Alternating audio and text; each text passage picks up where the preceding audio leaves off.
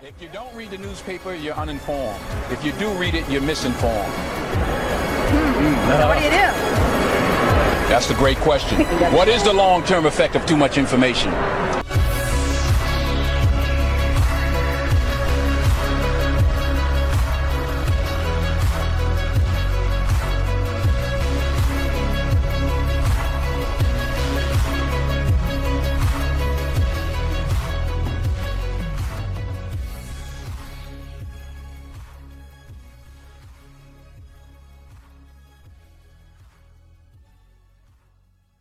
Welcome to the Wine Jar Cynics podcast. I am Dio. And I'm Gene. What's today?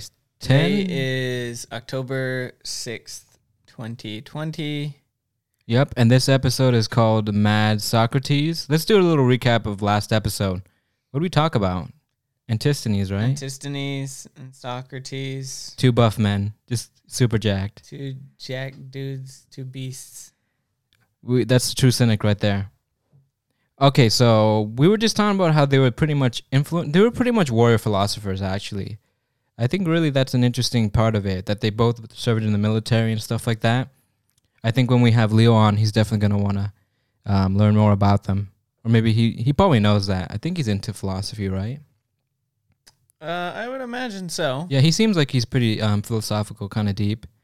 But honestly, I was thinking that I think they deserve their own episode. Socrates and Antisthenes, but I'm still trying to do this kind of secession story where you have Socrates, Antisthenes, Diogenes, and we go to the Stoics. You know what I mean? I don't know. I just think it's interesting. I'm following. All right, so let's start with the epigraph. So, the mob is the mother of all tyrants, by our boy Diogenes of Sinope. So let's discuss this quote. I've always heard this quote actually thrown around on the internet a lot, specifically on Twitter, actually. You know what it reminds me of? And I think this is he actually said this. I think he may have written a book, potentially, based on what some of the Stoics wrote about him, and that he said this, because he was talking about rulers. Because, he didn't like rulers. And he would say, you guys really aren't rulers, because think about it.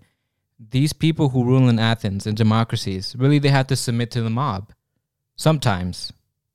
That's his idea. That's why his criticism of democracy was. Also, Plato had that criticism that sometimes it's not really whether what is good, it's about what people want. Mm-hmm. Something about that.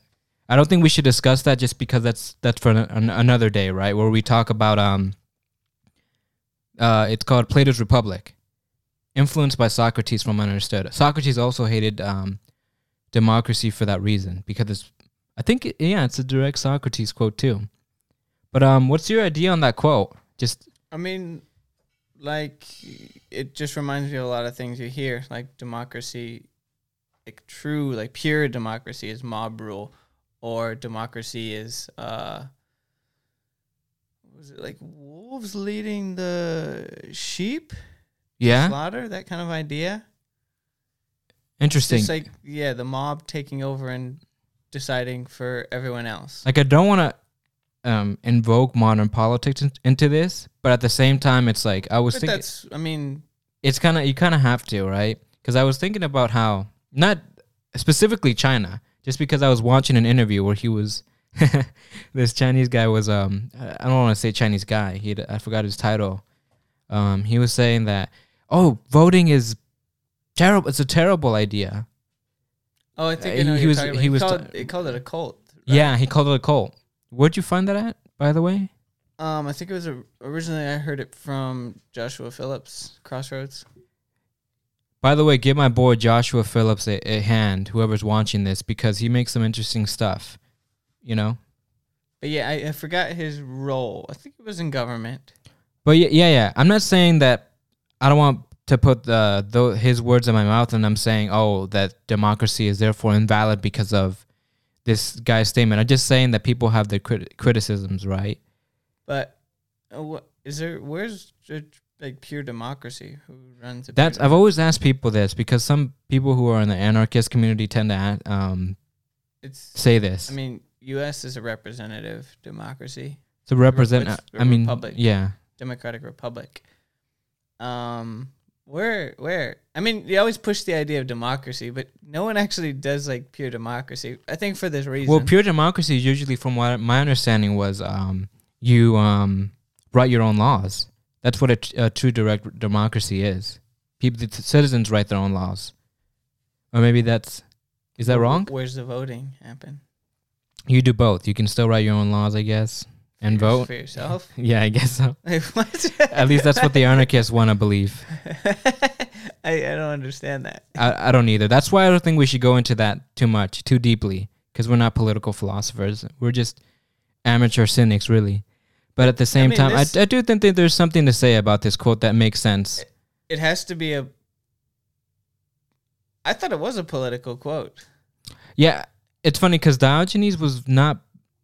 He didn't do it as a political statement. He didn't care for politics, but I think he just, cynics like satire. They like calling it out as they see it, and that's how he saw it. But then again, a lot of philosophers at that time saw it as that way. It was Socrates. I mean, but Yeah, they're a criticism of democracy in general. it's always weird to say don't care about politics, but then you comment on it. Yeah, right. That's interesting. Or you don't engage in it, but that's technically engaging in it. You don't like it, so you're just calling it out. Then fair. I'm not sure if he did it. I'd have to look into it more. I don't know if he did it because sometimes he also was against the natural philosophies, right? Science, and he would only quote it when it suited his need to like refute a point. Do you get what I mean?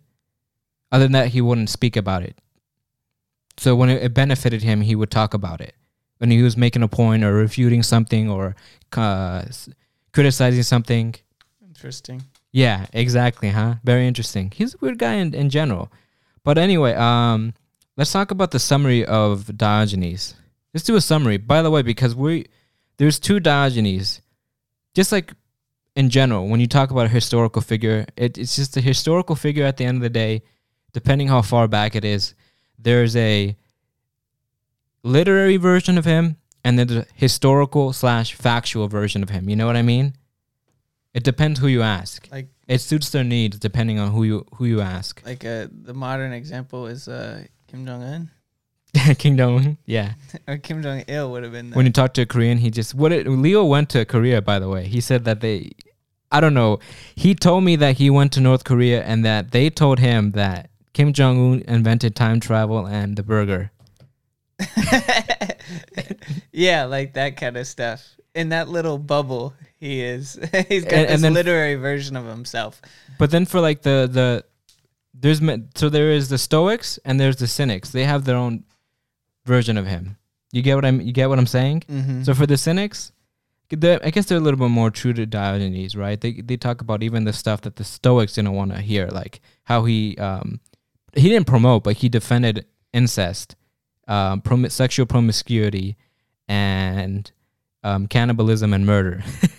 I guess it's the same for So every. then the Stoics they neatly like redacted all that, or they removed it from the books. Like, yeah, he never said that, because they saw him as a saint. You get what I mean? Mm-hmm. To fit the narrative and connect it to Socrates, the whole story of the Cynics and the Stoics.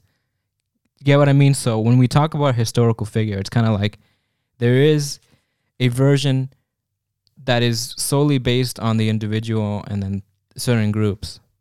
Like, for example, if we talk about Mao Zedong, I mean, especially when I was in China, I would always ask the taxi drivers, "What do you think of Mao Zedong?" A lot of them would say, I think one person actually said specifically, "Oh, he did a lot of bad stuff, but he did it for a good reason," right? That's how they would rationalize it and justify it, right?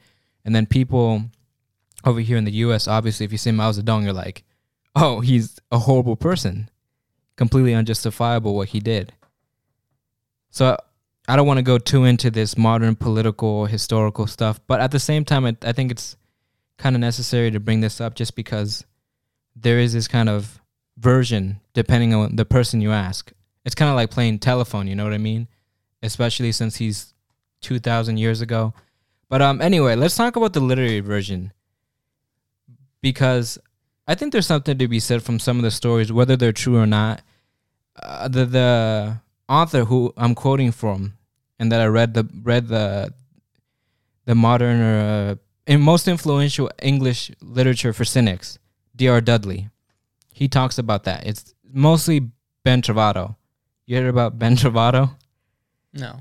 It's I didn't know people used to use this phrase, but apparently in Italian it means something that's anecdotal but plausible, from what I heard. I thought it was a name. Ben Trovato, it's just like, for example, you say that the stories are mostly Ben Trovato. They're stories, but they can be true, right? So I think there's something to say about some of these stories. Even if it's not true, it's just kind of for fun, you know what I mean? Mm. So what was the funniest? I guess we can talk about the funniest things he's done from a literary standpoint. What is the funniest stuff he's done? What have you heard about him, by the way? Based on some of the readings we were... The kind of just pooping, peeing on people. So I looked that up. Apparently he pooped on the bones that people would throw at him. And then somebody called him a dog, right? And then Diogenes peed on him. He's like, why are you surprised if you call me a dog, right? Get what I mean? And he didn't punch him in the face after he peed on him? Maybe he did. Who knows?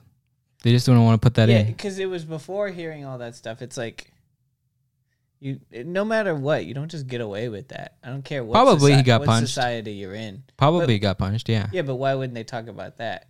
I'm not sure. I guarantee you pee on anybody. I don't care who you are. Maybe he... Well, and if you're a major figure that's like, people know, okay, that guy is like this. If Alexander the Great came up to him, he's known. You don't get away with that kind of stuff. So it makes more sense that it's like... yeah, well, he didn't do that to Alexander the Great, though.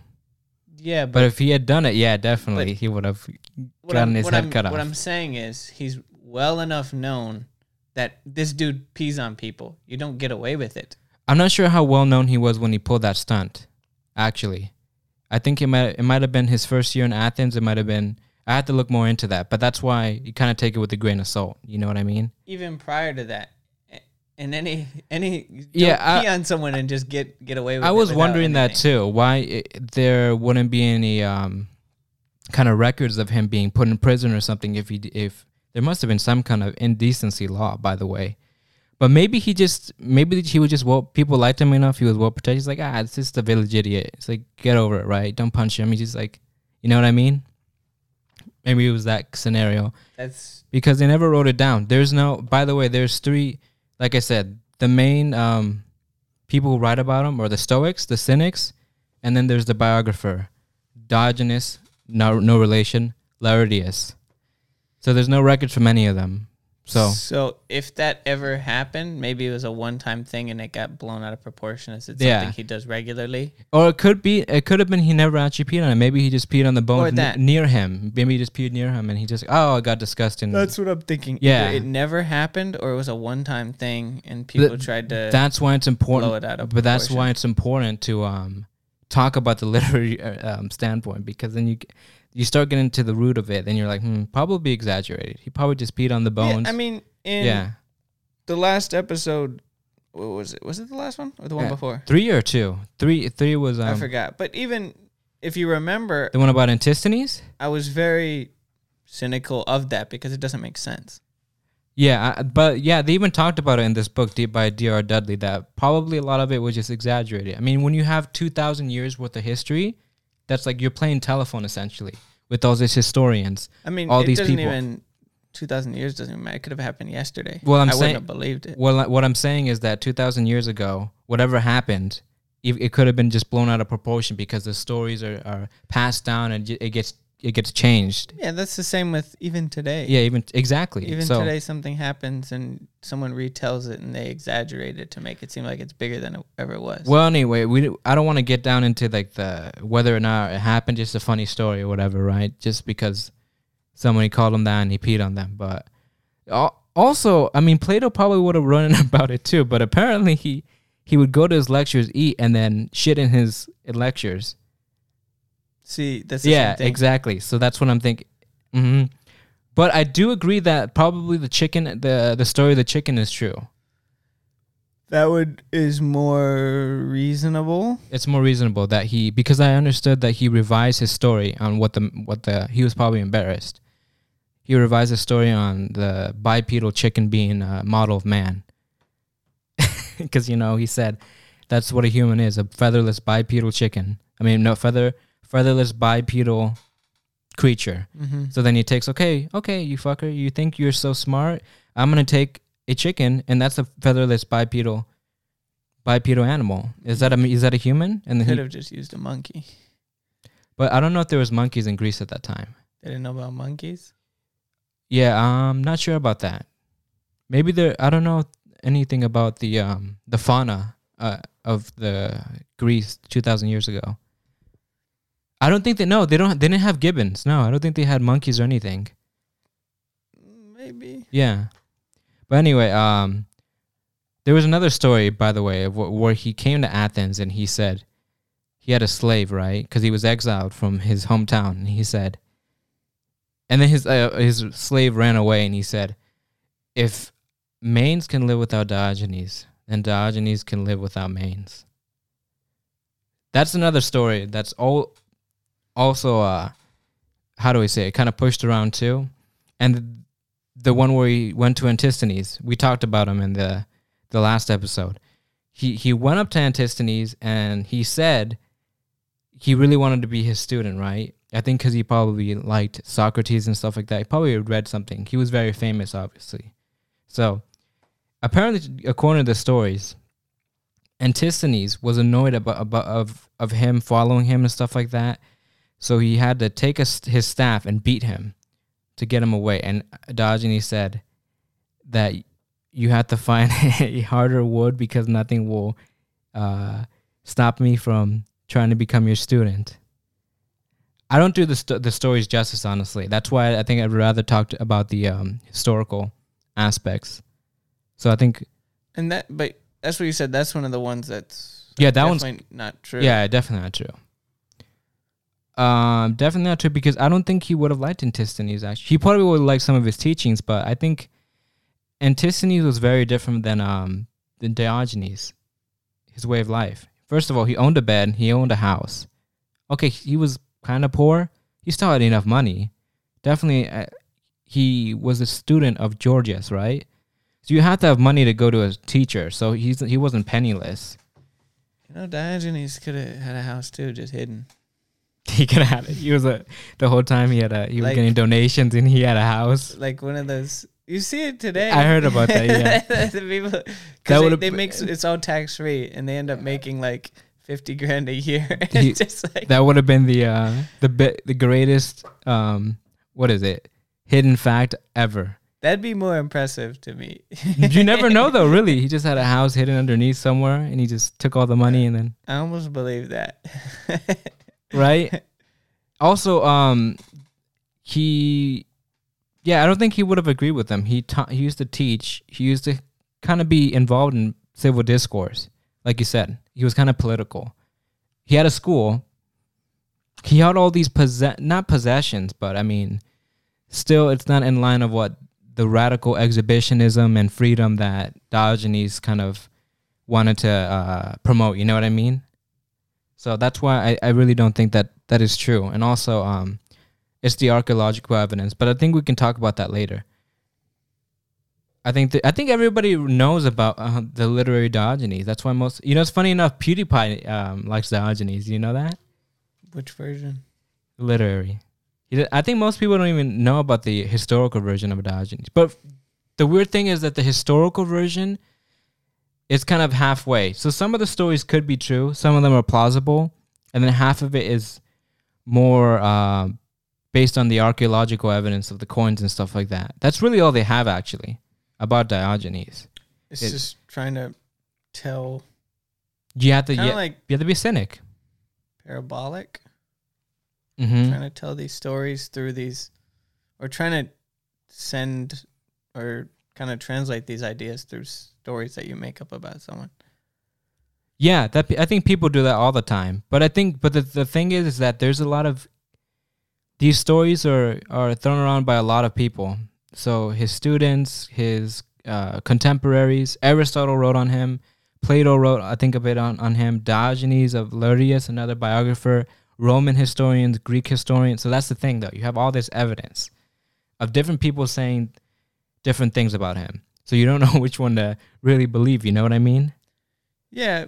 And then some of them are very consistent. Some of them are inconsistent. So the Antisthenes ones tends to be very thrown around, actually. But that's actually the most easily disprovable. So they just made him into like a cult figure. A cult of personality. But I think people do that. I mean, the same with Socrates, though. I think, but Socrates, he wanted to become a martyr, you know. He took the poison. He could have fled, but he chose to die. Because I think Diogenes was smart. He probably knew. He probably was smart enough to know that if he was a radical exhibitionist, then they wouldn't probably respect him. But funny enough, apparently people liked him. They thought he was kind of the village idiot. Not the village idiot, the village philosopher who lived in the wine jar, and he would just kind of the fun menace. You know what I mean? You know about the fun menace? I used to know one, by the way, when I was in South America. I used to go down this little town, and there was this guy named Loco Juan. And Loco Juan would do a lot of funny shit. He was kind of like a Diogenes, I guess.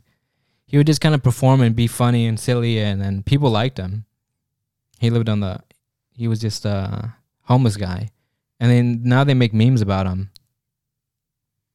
So there is sort of a power to it. I mean, it's good marketing, I'll tell you that. If you're just on the street preaching, and also there's some stories that were true, you know, like the Alexander the Great story that we'll talk about.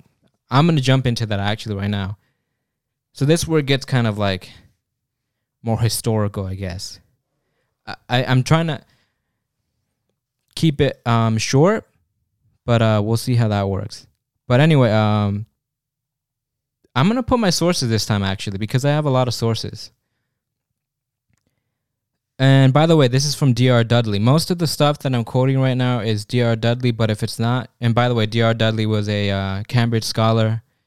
He wrote that very influential book of the Cynics in 1937.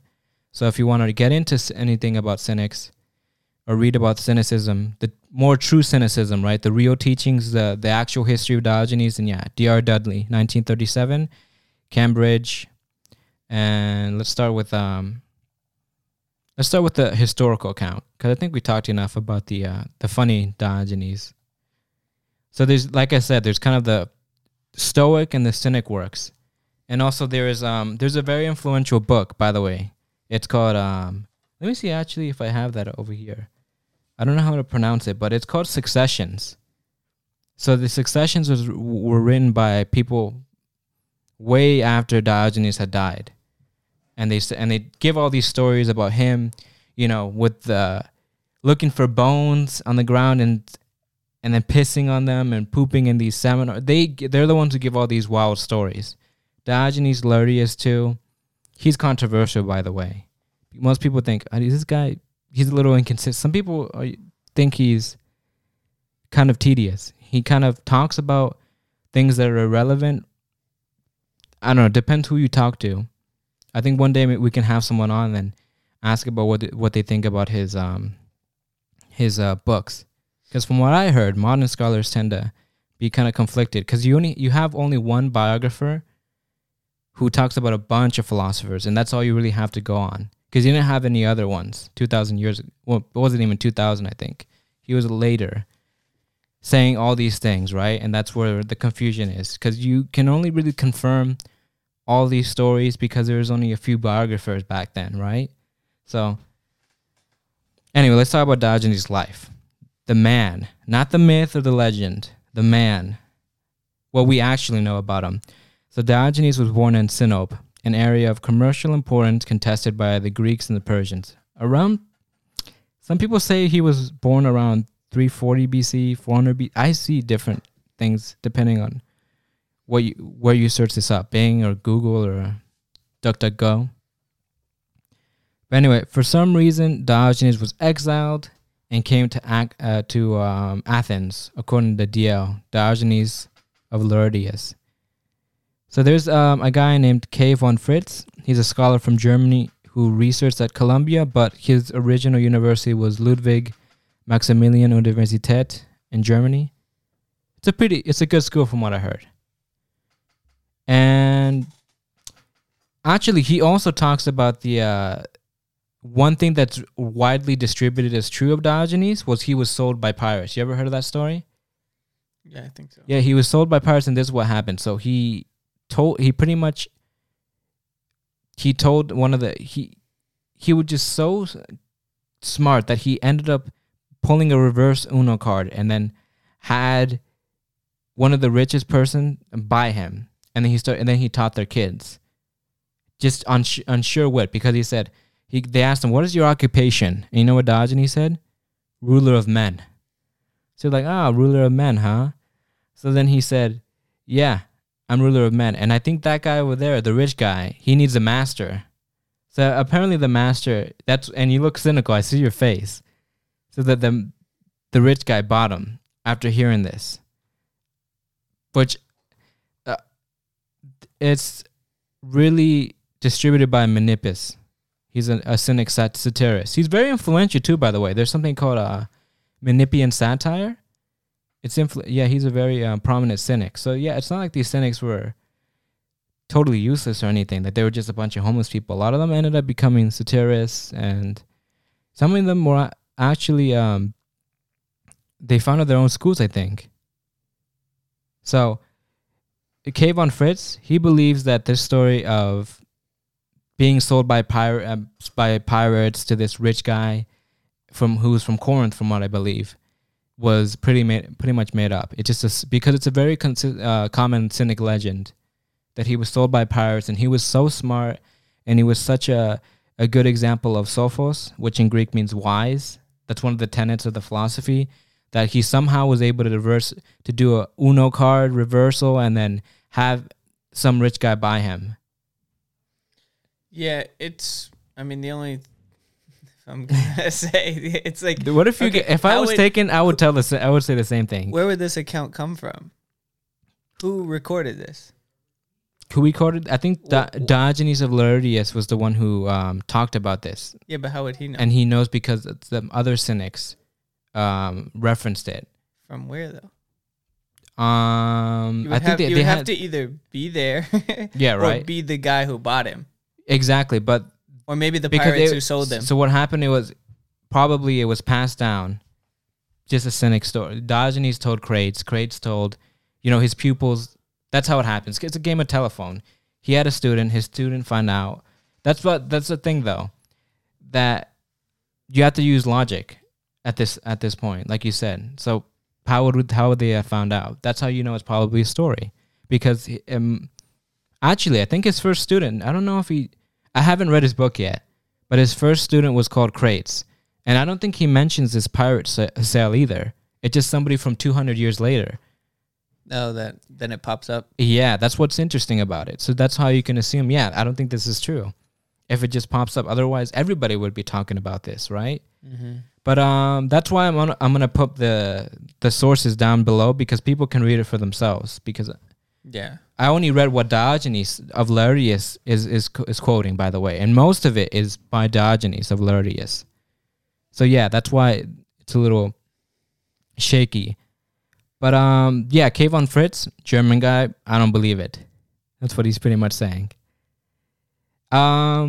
Yeah, but everybody can agree though Diogenes was born in Sinope, the region of the Black Sea. It was commercial importance, and it was contested by Greek and Persian factions. That is going to come. Actually, it's going to be relevant later because of what happened that made him go into exile. You know what I mean? Yeah. What are your take on the exile? What have you heard about from what you've read? What do they tell you about the exile? I don't recall the reason why. Yeah, you ever read Biographics? You ever watched that show? Biographics. I've never even heard of the show. On YouTube, it's like there's this channel with some guy who does top tens. He's a bald guy from England. You ever seen him? I don't think so. I mean, he's super popular. So he talks about If I can. It's Simon Whistler. So if you look up Simon Whistler, he did Dio is looking up Simon Whistler. I'm curious if there's any Biographics fan here. Yeah, because Biographics, they did a biography on Diogenes on YouTube. And he got a lot of views. He got 400,000. But I think that's where everybody usually gets... This is the only fact that people get correct, usually. That he's from Sinope. But anyway, yeah, he was exiled. We don't know why.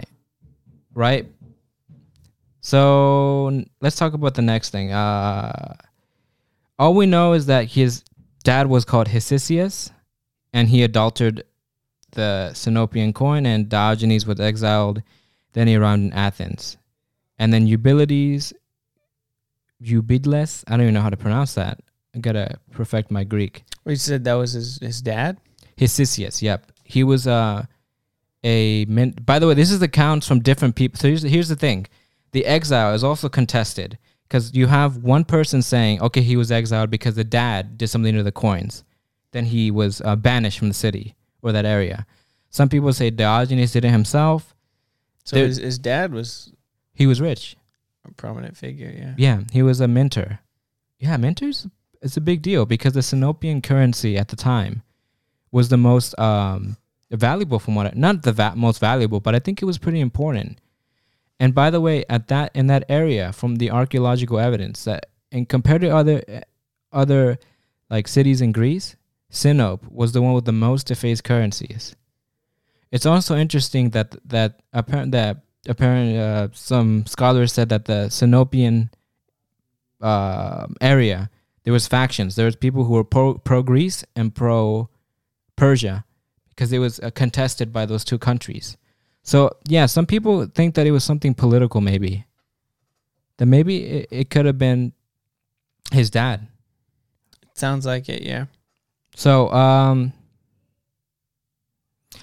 so you have to also... That's why I said it gets shaky, because you have different people saying different things. Some people said that that Diogenes did it, and he was urged by the city... No, he was urged by colleagues to do it.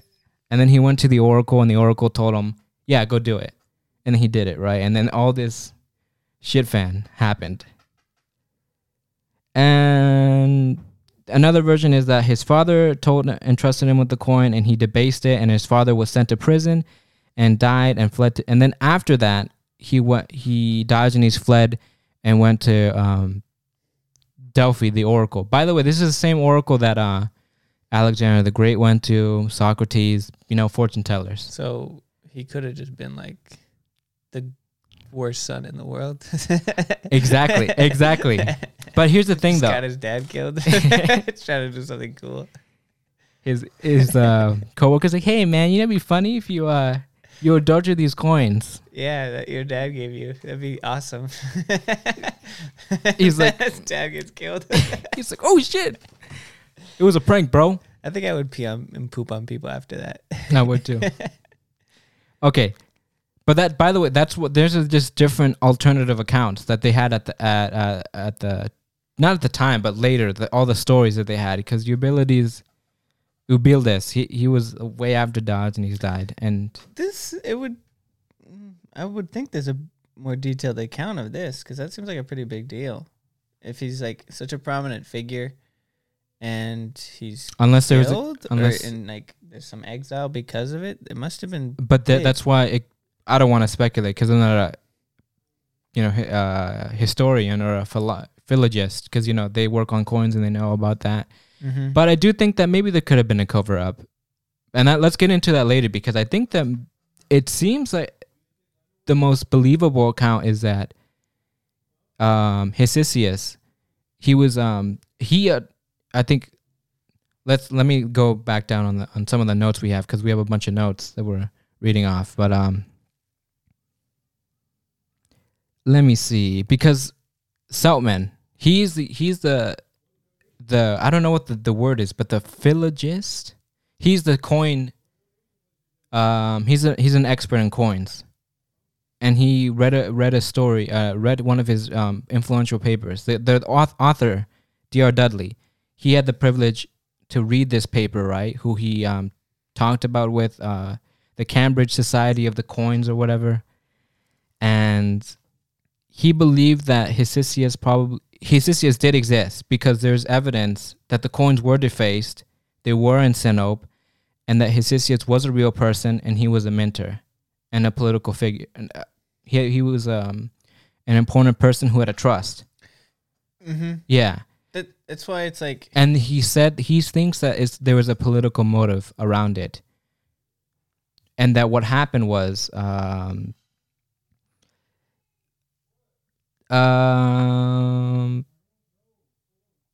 let me look that up again. It's because it's like, okay, this is like the first major event. Yeah, first major event. And it's one thing out of everything so far outside of like where he was born, where it's like, it's such a, and the people involved, it should be like one of the most easily verifiable things. That's why it's kind of a brain fart, because you have different people giving different accounts. Where like other things get stated and it's like, there's no other like, oh, maybe this happened. It's just like, no, this happened. And it's something like, how would you have record of that? Whereas this is big. Yeah. This is a big thing. And it's like, oh, we know what happened. But the coins were found. They were defaced. Hesychius was real. He had a mint. And even still, there's 3 different kind of ideas about how it happened. Either he did it, his father did it, or they both did it. They both did it together, like father son adultering. Yeah. So they got in together. Hey son, come and help your dad out. Well, he was, by the way, he was at least in his, I don't want to say 20s, but he was in his years. So he wasn't a little kid at this point. So why would his motivation would they have to do it? His dad or him? So because this is my theory, because Sinope was a contest between Greek and Persian factions, maybe they adulterated the coins for a reason, to debase the currency. So I don't know how that would affect it, honestly. But yeah, what is your theory though? I'm trying to. But there is something to it. There is something. If you mess with the money, which is very important to Sinope in that region, maybe, and you get killed for it. Mm-hmm. If they say you did it, you're getting killed for it. There was something he was trying to pull off. Maybe I don't know if he was pro-Greek faction or pro-Persian faction, but and he must have understood that punishment's death. Mm-hmm. Well, it was prison. And then he died in prison, from what Seltman says here. Oh, he went to prison. He went to prison and he died there. What was the sentence? I don't know about the sentence. No, he didn't really talk too much about that. I was looking up Seltman, his paper on this, but I couldn't find it because apparently this Seltman is, I don't know what year he's from, but I'm gonna cite this source down below. But Seltman said that, he might have done it for a political reason, but he never states what it could have been. But I'm thinking that if you adulterate coin in ancient Greece, maybe something happens, and then I'm trying to wrap my head around this, but I don't want to stick on this topic too much. But there is something that there's got to be. There's got to be a big reason. Because the coin was important in that area. Yeah. The coin is important because it was, it's on the Black Sea. It's a very important trade route, and then Persia wants that area. So could be many things. But that'd be funny if we just did a video on why he got exiled. But he got exiled. That's all we know, and that is a fact. But his dad died. That's one account by Seltman. He's I don't want to call him an archaeologist because he's actually he's a philologist, from what I understand. That is an expert on ancient coins. That's how they found the ancient coins and proved that Diogenes did exist. His dad did exist. It's because of this philologist who went there and he found these coins, and they were all debased. And only in this area too. So there is I smell a cover up. That'd be funny if we figured out after 2,000 years. What happened? The cover up. Oh, there was a cover up. Yeah, that's 2,000 years ago. Oh. But anyway, someone says that this kind of proves that Diogenes was exiled, and it kind of shines a light why. Maybe he wanted to deface the currency of society and assault these established values. because his father was a state official who occupied that trust, and Hesychius was put unjustly thrown in prison and probably died there. And the son, well into his years, was banished from society and his country. He had ample justification for feeling a grudge against society. So, and I think, by the way, D.R. Dudley and Makes sense. yeah. So, if you think about it, yeah, he does seem very jaded. I'm not trying to make this psychological, right? But I do want to get to the fact of the matter of him as a person, as a man, rather than a legend. Yeah, I gotta try and understand that to make sense of Rather other than things. rather than a legend, rather than a myth, because it seems like he's very jaded and he really hates society. But yeah, that anger doesn't come from just anywhere. Mm-hmm. So it sounds like his dad was killed unjustly, and maybe he was put in prison because he was pursuing some political pursuit. Yeah, Because- that's why I like highlighted this, because it seems like, okay, this is a big event that something clearly very bad happened. And there's not much else. He got exiled and his dad died in prison. yeah, and there's That's a defining moment for anybody. and definitely there's nothing written on it either from any other sources about like the sentencing or the anything like that. Because at least for Socrates, we know about his, maybe because he was big, we know about his apology and how he was sentenced and his defense against the people who were trying to put him in prison or kill him for life. At least we have that evidence. We have it from Xenophon. We have it from different people who wrote on it and talked about it, and were even present at it. I think Antisthenes was present at that court hearing, Mm-hmm. or whatever we call it back then, 2,000 years ago. So the fact that there is no evidence about that, it makes me think that, there could be some kind of conspiracy against Greece, maybe. I don't know if he was on the Persian or Greek side. So if he was on the Persian side, maybe he wanted to deface Greek currency on purpose to make that area weaker somehow. So the Persians can come and annex it or something like that. Yeah, or just a political statement. A political statement that maybe he did on purpose, so they wouldn't see that. Yeah, that's assuming that he was for the Greeks, for the Persian side. So I'm assuming he's on the Persian side. He's defacing the coins, so for a political statement, and then maybe it'll weaken the economy of that area, and then they have no choice but to. And Persia has to annex it. Who knows, really? How did he, like, what exactly did he do to the coins? He defaced them. So I don't know. But what is I'd have that? to look up the coins myself. That I'm Put like a penis on the forehead of the emperor. the emperor. The emperor. Who was on the coins back then? Roman emperors back then. It's just carved a penis on his forehead. Like, what is this? You're going to jail. Yeah. You So have to do something. Just do something that upset people enough. I think it's like, what do you do? Just like, it had to have been a message. There must have been a message. Yeah, definitely. I think he may have just maybe scratched out the faces, or like whoever was. I don't know too much. Of like the mold, he just like scratched it and then like here. Who knows what he could have done? They don't. There's probably pictures actually if you look it up. Yeah, I'm very curious. Maybe check that up, Jamie. Okay. Check that up. What am I searching? Go on the defaced coins in Sinope. No, but I'm actually very interested in this, funny enough. I don't know why. I'm wondering, because you know what?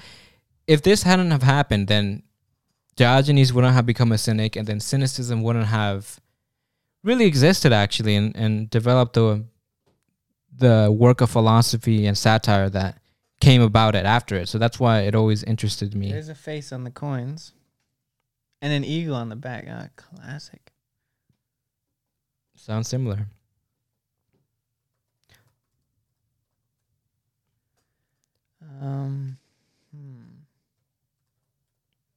I'm kind of curious about this. I never looked them up, actually. Let me see. Yeah, I'm curious too about. Oh yeah, I think he actually from what it seems here, it looks like these coins are actually like they're cut. I don't know. There's a gash. I don't know if that's what he did. But I found the same images. I don't know if that's just because it's old. No. If that's what he did. I think it's no. That's a very specific cut. It looks like it's done on purpose. If you look at the coins, and I think that is Athena. Is it the goddess Athena? I think that is Athena, and that's So a very he just took like a chunk out. yeah. It's like if you do that, yeah. Also, if you adulterate a coin here in the U.S., that's a crime too, from what I heard. Obviously, it's a crime, but that's obvious. But I think back then it was. If that is a goddess. Yeah, I think it does say Athenian or Athenian. So if that is Athenian, which is one of the most important goddesses in Greek culture, if you cut that, then yeah, that looks like blasphemous. So, yeah, so that makes sense. So I'm assuming that he was pro Persian side. I don't know too much about his ancestry, whether or not, because a lot of the people who were relocated to this area in the Black Sea were Athenian. So maybe I'd have to look more into this. Yeah, it was the cut. I'm reading. Yeah, it's the cut. It is the cut. Man, I wish we could have put this on and so people could see, but yeah, the Philological Society never printed this out about what Seltman concluded. But he did exist, and you can look him up. That's why I'm going to put him in the sources down below. Now, let's go back. I'm going to go on the Oracle story that Seltman was talking about. Seltman believes the Oracle story was a fact after the death of his father. He asked the Oracle, how can he become famous? Alter the currency was the response. So that's the hypothesis. So the Oracle might be true too. This is saying like Diogenes was elected at this time. Well, he might have been the superintendent at the time, because that's what Seltman said. He might have been not Seltman, but one of the authors in D.R. Dudley. One of the sources say that he might have been somebody higher up, like a manager. Yeah, the exact nature, but it must have been cutting them. It's this interesting little. It's a coin form, actually. Mm-hmm. Funny enough. But yeah, they made it seem like he was an elected official, and he did it, and like he had to have been working with some people there in order to do it. It's not something you can do alone. Maybe it was a whole group. Maybe he had a bunch of people in on it. Let's move on to the Oracle part. You like the coin story, don't you? You want to know? Okay, so it's like just there because no one knows for sure. No one knows for sure. Yeah, for sure. But No one they knows just for give sure. the idea that to prove the point that coinage and laws were all like superficial Mm-hmm. and rejecting materialistic things. So it's to send a message, not even like a political. It's kind of, you can call it political, but it's more just like, Yeah, but hey, this is all BS. I think you're getting into the different theories, because that's the theory that Diogenes did it, which is some people believe Diogenes may have done it. Some people think his father may have done it. In here they seem to say he was elected, so he was in government at this time. We have to check that later. Yeah. Let's not get into that, because otherwise we're gonna end up talking about the coin conspiracy, and then end up becoming the coin conspiracy episode. Him being an elected official, I think, is an important point, though. I don't think I don't think he's an elected official, though. Because the mint was in Hesesia's name, not Diogenes' name. So I don't think he was the owner of the trust, according to Seltman, and he's kind of the authority on this project, on this research into the coins, from what I heard. Because at least if you look up Cambridge, the Cambridge Philological Society, you'll find Seltman, and then Seltman's work on these coins. Mm-hmm. And he's the one who said that it was Hesesius. So I think the fact that it says Diogenes could be, it could be actually on purpose. Maybe they said it was Diogenes to prove a point. Because from what I heard, that the coins were not in.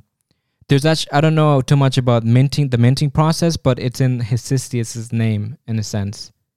Samuel Alexander, there's a book about it. about this exact event. It's a big thing. It is a big thing. It's a big thing. But I don't. Deface the Currency: The Lost Dialogues of Diogenes by Samuel Alexander. You know what's funny? One of my professors' names Same is as Samuel Alexander. You have to really love coins if you're going to read that book, because I bet you most of it is going to be on the historical proceedings of the coin minting in ancient Greece. Mm-hmm. Wouldn't that be hilarious if it's just about coins? They're selling this book hard. Really? How expensive is it? I mean, they're just selling just the idea of it. Why is it that today none of Diogenes' writings survived, despite vast literatures from his philosophical contemporaries having survived? Was his vision of a simple living utopia so threatening to the vested interests of the time that his books and essays were destroyed? And how is it that almost 2.5 millennia after Diogenes died, in an age that needs his ideas more than ever, the present volume of Diogenes' dialogues have come to light? I feel an agenda here. The answers lie within. I feel that there's an agenda here when he's talking about the utopian society. We not ready for them? There's too much power. By the way, you know what's funny about Diogenes is that he wasn't practical enough to. Some people consider him the first anarchist. Did you know that? Yeah, he kind of gives those vibes. But I don't think he is really the first anarchist, because you know why? If he was, I think he would have. First of all, he wasn't a practical anarchist, because if you wanted to be an anarchist, you have to destroy hierarchies, right? So he could have easily got all these people to go and try to assassinate the tyrants he believes in. Maybe. He had a following. Do you know a book called The Greek Praise of Poverty? No.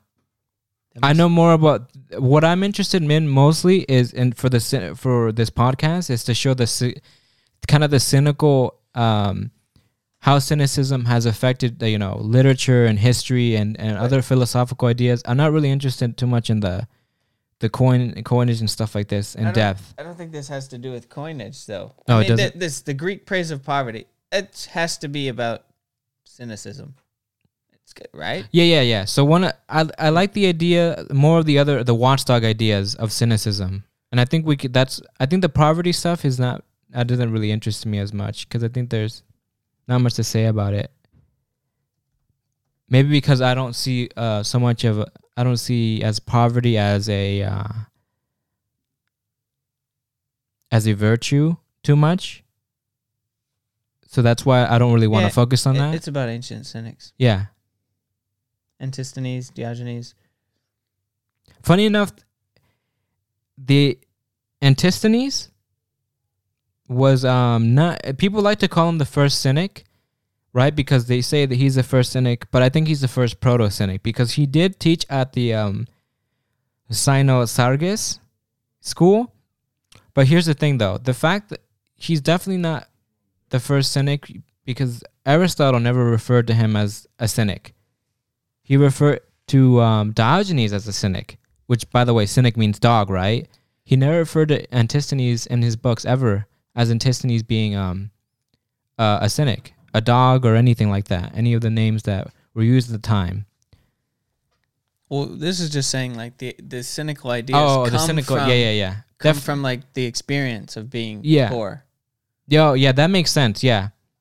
I thought he was like going on about him being a cynic and stuff. No, it's just like that's kind of those ideas and that philosophy comes from just being poor. Poverty. Mm-hmm. They put an emphasis on that, but funny enough, a lot of the cynics didn't end up. Well, the most important cynics tended to be people who were rich and then stop. They give away their money to the people and then redistributed it. There's one in Rome specifically. I think the emperor and somebody of high class went to the cynic and told him, I'm willing to give you this sum of drachmae, or whatever the money was used back then in Rome. And the cynic said no, and he refused the offer. And I know that the other cynic, which was the pupil of Diogenes, the most important one, his name was Crates, who ended up teaching the founder of Stoicism. He was a rich landowner, and he gave everything away.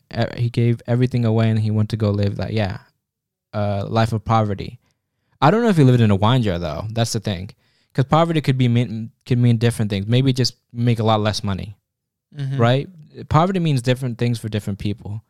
I'm assuming maybe he just, or maybe he did live on the street. I don't know. I haven't read too much about Crates. I know more about Diogenes and Antisthenes, but I know there's a. I mean, something. It had like a big idea behind it has to do with that idea of at least class and wealth.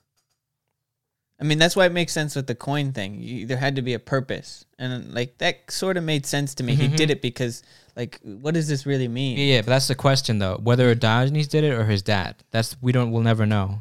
We can assume. Yeah, we can only assume. That's the question of it, because we're talking about the historical aspect, not what we want it to be. Because probably for some people, because it is said that at Diogenes before he came to, but even still, I don't think it would make much of a difference if he or his dad did it. Same thing. It would have the same effect on the person on him. I think. What I mean is that I don't know if his dad was a cynic though. I don't know if he did it for that reason. Maybe, but it would have had that. It still could have had the same effect. Like my dad defaced these coins, and they imprisoned him for that. Oh, now but this is me. that's definitely I can see why you say that he got those ideas because of his dad being killed. Yeah, I think so. Yeah. What I'm saying is that I don't think that his dad did it for that purpose, to show inequality. Oh, yeah. I think his dad did it out of politics. Yeah. He did. Maybe, who knows, really? Maybe he could have, because he did deface these coins, he could have, maybe he was trying to start a war. Who knows what he was trying to do? Who knows, really? That's the most interesting part about it, actually. Because that is the only thing that we know about. Either way, he grew up wealthy. Yeah. And then he got it all taken from him. Yeah, he grew up wealthy, definitely. Because he had it all taken from him. So that would also do it to you. Yeah, you would definitely have a grudge on society. You took everything from me. And really, it's meaningless. They took his... If you have all this money, you're a billionaire. I don't know how rich he was, but maybe multimillionaire. Someone takes all your money. Someone can just take it all. Yeah. What does that do to you? Gee, it's meaningless. I would be... If it's your family, my family worked so hard for this, and it's just gone like that. I would be pretty jaded too. But you get the idea that yeah, there's no real. What am I working so hard for all of this? If someone can just take it away like that. At least in that time, if you do that now, yeah, you're gonna get a gun sticking in your face if you try that. Even still, in some places. Oh yeah, definitely. The government can just take your money. Like Jackie Chan's mansion being taken. It's a good example. But he got it back. You got it back. Okay, we're fine. You got it back. And we're like, yeah. Yeah, but well, what's the value if you can't do anything with it? Okay, yeah, I'm going. No, I'm trying to make a strong connection to that because I think that's... No, I get what you're saying. The defining I guess point. that is why the philosophy grew, because of this experience. Yes. Because, yeah, that is true. I want to get back. I want to get to the oracle part if you're gonna let me. Go back. It's already 9:00, man. I'm starting to get sleepy. I'm just kidding. I was just trying to key in on something that I... No, but that is... I like that point you made, though, because I don't necessarily see virtue in poverty, but I understand why this philosophy appealed to so many people. Because I always have to tie it into the present because that's how I make sense of it. Some certain things that pass, stand the test of time. People still think that about money. But it's funny. Even after 2,000 years, a lot of people have similar ideas. That tie the Federal Reserve sort of stuff. It's a fiat currency. It's meaningless. Yeah, that live minimally. You know what I mean? If this is how wealth can be taken away so easily, especially with what's going on right now with the coronavirus, everything you work for, man. I mean, all those businesses shutting down. Not saying that's good. Not saying that's good. That is a form of it being just taken away from you, out of your own control, your own power. Like, I'm just saying, if there is a chance that you are poor and you, for whatever reason, right? There's a plague, people are dying, it's robbed from you, it's stolen from you. It's like, I still think you shouldn't be depressed and live a life that's, that you think is meaningless because you're not rich. Because some people think that way. If I'm not rich, then my life is worthless, kind of thing. True. So my idea is that I personally wouldn't mind being more wealthier, right? But I'm at the same time, maybe because of this philosophy, I'm thinking, well, worst case scenario, if something happened and I just was dirt poor for whatever reason, it was taken from me, or something happened like another plague or some conspiracy, then I could see I'd have to find a way to cope with being poor. Probably would be cynicism. Really, it's like you can still. Yes. Your life isn't meaningless just because you don't have money. But like, okay, being just that type of cynic is like, I'm gonna go way out here. With Whoa, my analogy. It's like a base. It's like base form saying. Base forms. If you are don't do this. I'm gonna do it. Don't do this. If you are uncancelable. If you can create wealth and value on your own that no one can take from you, then you'll always be rich. then you're a Super Saiyan. Okay, never mind. I thought you were gonna say because you always will be rich. But you get the idea that I'm not saying? I don't watch that cartoon stuff, man. I haven't watched Dragon Ball Z. But okay, No, I get what you're saying though. I'll explain it maybe a bit more But clearly. there is that. It's meaningless if it can be taken from you. Yeah. The reality. But if you built something, you've built value, you built wealth on your own, doing your own thing, and no one can take it from you. Kind of like Joe Rogan, right? That's in a way. I know. He's not the best example though. I'll give an example of something. He's a decent example. There's people out there, they just do that. Or like comedians, people who love watching certain comedians. Yeah, everything is coming from them. It's an internal good. It's not an external good. That's what you're trying to say. It's what compromises who you are as an individual that cannot be taken from you. Mm-hmm. You being funny. Yeah. You being strong. Actually, you could say Alex Jones. But he got canceled, but he's still making his money. He just had to adapt. Oh crap, you brought in Alex Jones. I had to because someone. Yeah, he's very cancelable. Yeah, he's very cancelable. He was, but he survived. Mm-hmm. He made it through. But yeah, I get what you're saying because things can be taken away from you. Mm-hmm. But it's funny. I did want to actually make this a separate episode where we can talk just about the teachings of Diogenes, because I used to think that some of the teachings were, I don't know, I didn't really care much about it because I used to be more interested in other like philosophy back then when I was younger, natural philosophy, like all the stuff like Thales and Miletus, the first scientist. I was interested in all his stuff. All the stuff he used to talk about cosmology, about biology and stuff like that. But then once I got older, I'm like, wait a minute, you have to make money. So if you think about it, it's very scary what could happen to you because for example, if you're like in a job that. If you're in a job, you're not secure. You're never secure. Yeah. Because you can be fired. You can be fired. You can be laid off. You can be laid off or just something happens like coronavirus, right? Coronavirus? Mm-hmm. Exactly. So there is a very important aspect of internal goods. Yes. That you have to develop yourself as in something that can make value without it being taken from you. So it could be your wits. It could be your comedy. It could be also, even sometimes that can be taken away too. So that's the part where stoicism comes in, I think. But I don't want to go into stoicism because, like, let's say like you're a bodybuilder and you get in a car crash. Mm-hmm. You know what I mean? I know it's hyperbolic, but that's the whole point of stoicism. Like, there are things out of your control, but just because you should focus on the things you have control over rather than the things you don't have control over. Because you can't control if somebody who's drunk just suddenly crashes into your car and just makes you a quadriplegic and then now you can't do things.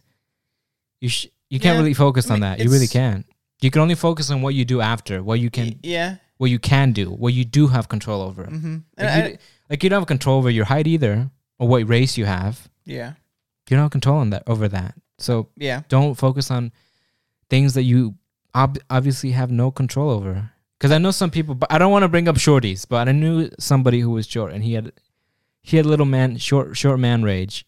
And I'm like, damn, I wish I could tell him, like, dude, like, I know you're short, but it's like trying to be angry about something you can't really control.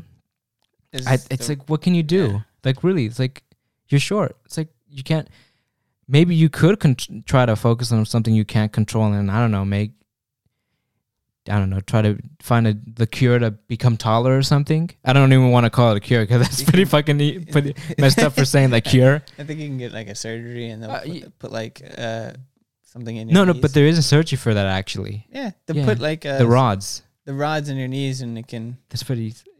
Yeah. It's expensive and it's painful, I heard. Yeah. And the recovery is like years. And it also only gives you like 2 or 3 inches. 2 or 3 inches is... Do you think that's a lot? Yeah. Yeah. All right. I'll give you that. I only date guys who are over 6 feet. Dude, I'm 5'10". That's true. That's true. Never mind. I'm not going to say that again. Let me go get these rods. Let me get the rods. See you in 3 years. Can I go on to the Oracle? Okay, one last thing. I don't think it's a balance. I want to say balance. So not just internal. You need some external too. Yeah, obviously. I mean, we live in a world that is capitalistic, and you do... External can mean just possessions, but... Sell some merch. Oh, you're just trying to... It's too soon for that. I'm just... Hey, but I can put it out to the people. You got the little Cynic plushie, the doll, you got the statue, you got right here Diogenes with his cloak and his staff. Merch for $20. Just the business. The external goods. Sell something. But it's funny. That's why I don't think Diogenes... I know we're going on a tangent right now, right? But I do want to talk about this because I think, Antisthenes was very different than Diogenes. I don't think he would have been his teacher. Because otherwise he would have normalized how Antisthenes, he did teach at a school. He did own things. He owned possessions, a lot of them. He had a house. He had money. He has some, not a lot. Antisthenes talks a lot about poverty, but I think what he means by poverty is just being like, well, I don't have a mansion, but I have a nice little house and I have what I need, just a bed and then where I can place my food and stuff like that.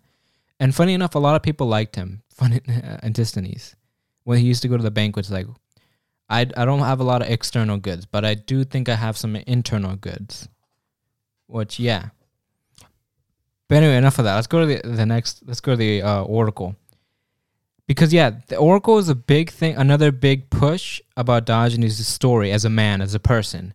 Either the Oracle is, by the way, could have been what made him deface those coins. Either he consulted the Oracle before, or he did it after this happened. So that's another question too. Seltman thinks it was after, right? I'm going to go with Seltman just because I don't know. Maybe I should be cynical about him. Maybe it's because he's from Cambridge. I'm letting that get to my head. Is he from Cambridge and he's British? Yeah, he's English. I don't know about that. I don't know about that. Okay. But yeah, I think it also wasn't just about when he got exiled. I want to make this clear. I don't think it was just about his possessions too. He wasn't just, his whole status was taken from him, by the way, his civic status. So he technically wasn't a citizen. And when you're not a citizen, I mean, in ancient Greece, that's a big deal. Because you know who wasn't a citizen in ancient Greece? Females. Women were not citizens. Mm. So women, citizens, there's a lot of privileges you don't have. And also, if you're poor, I don't think you can be a citizen. And I have to look more into this because I don't want to, I know we're kind of infotainment, right? But I do want to try to be informative as well. That's why I have to research that. But from my understanding, that the Cynic, that being, at least in Athens at the time, if you wanted to be a citizen, you had to be, I think, wealthy. Just kind of like in America. Like if you wanted to be a citizen, you wanted voting rights, you had to have been, obviously, Anglo-Saxon, Protestant, and be a landowner and wealthy.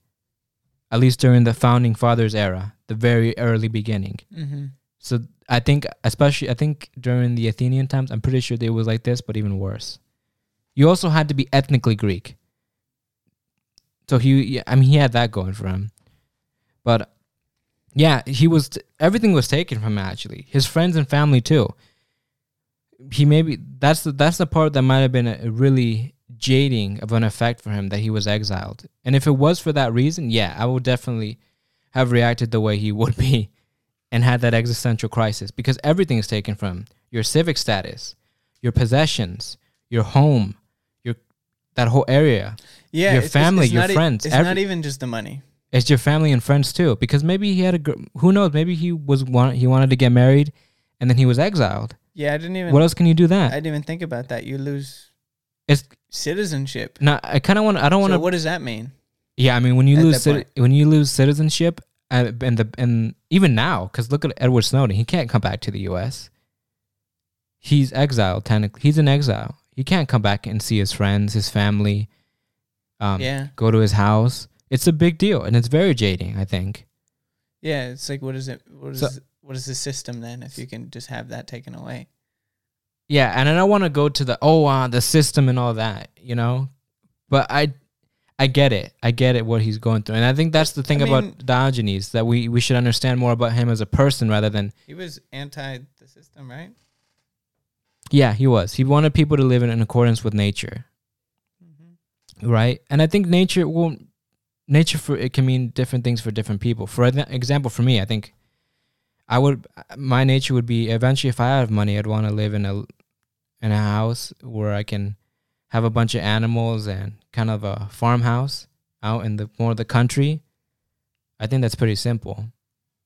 I think it's not totally like ambitious, right? There's some people who don't think that way though. There's some people who want to be CEOs, who want to be top bankers, right? And they can have that. That's fine.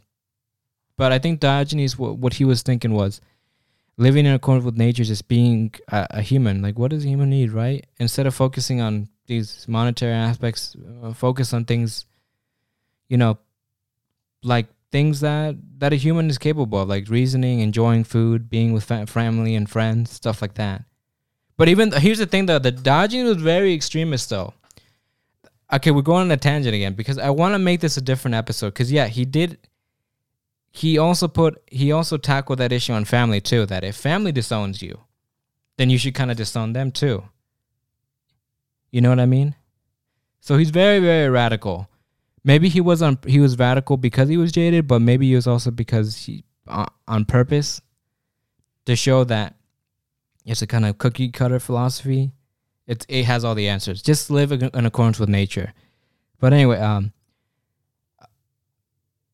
Trying to think of something else I was reading recently. Something about like in accordance with nature from some other. The Stoics also talk about in accordance with nature. Yeah, it was something else. I wish I'm trying to think of it Or now. sometimes they say it in accordance with virtue.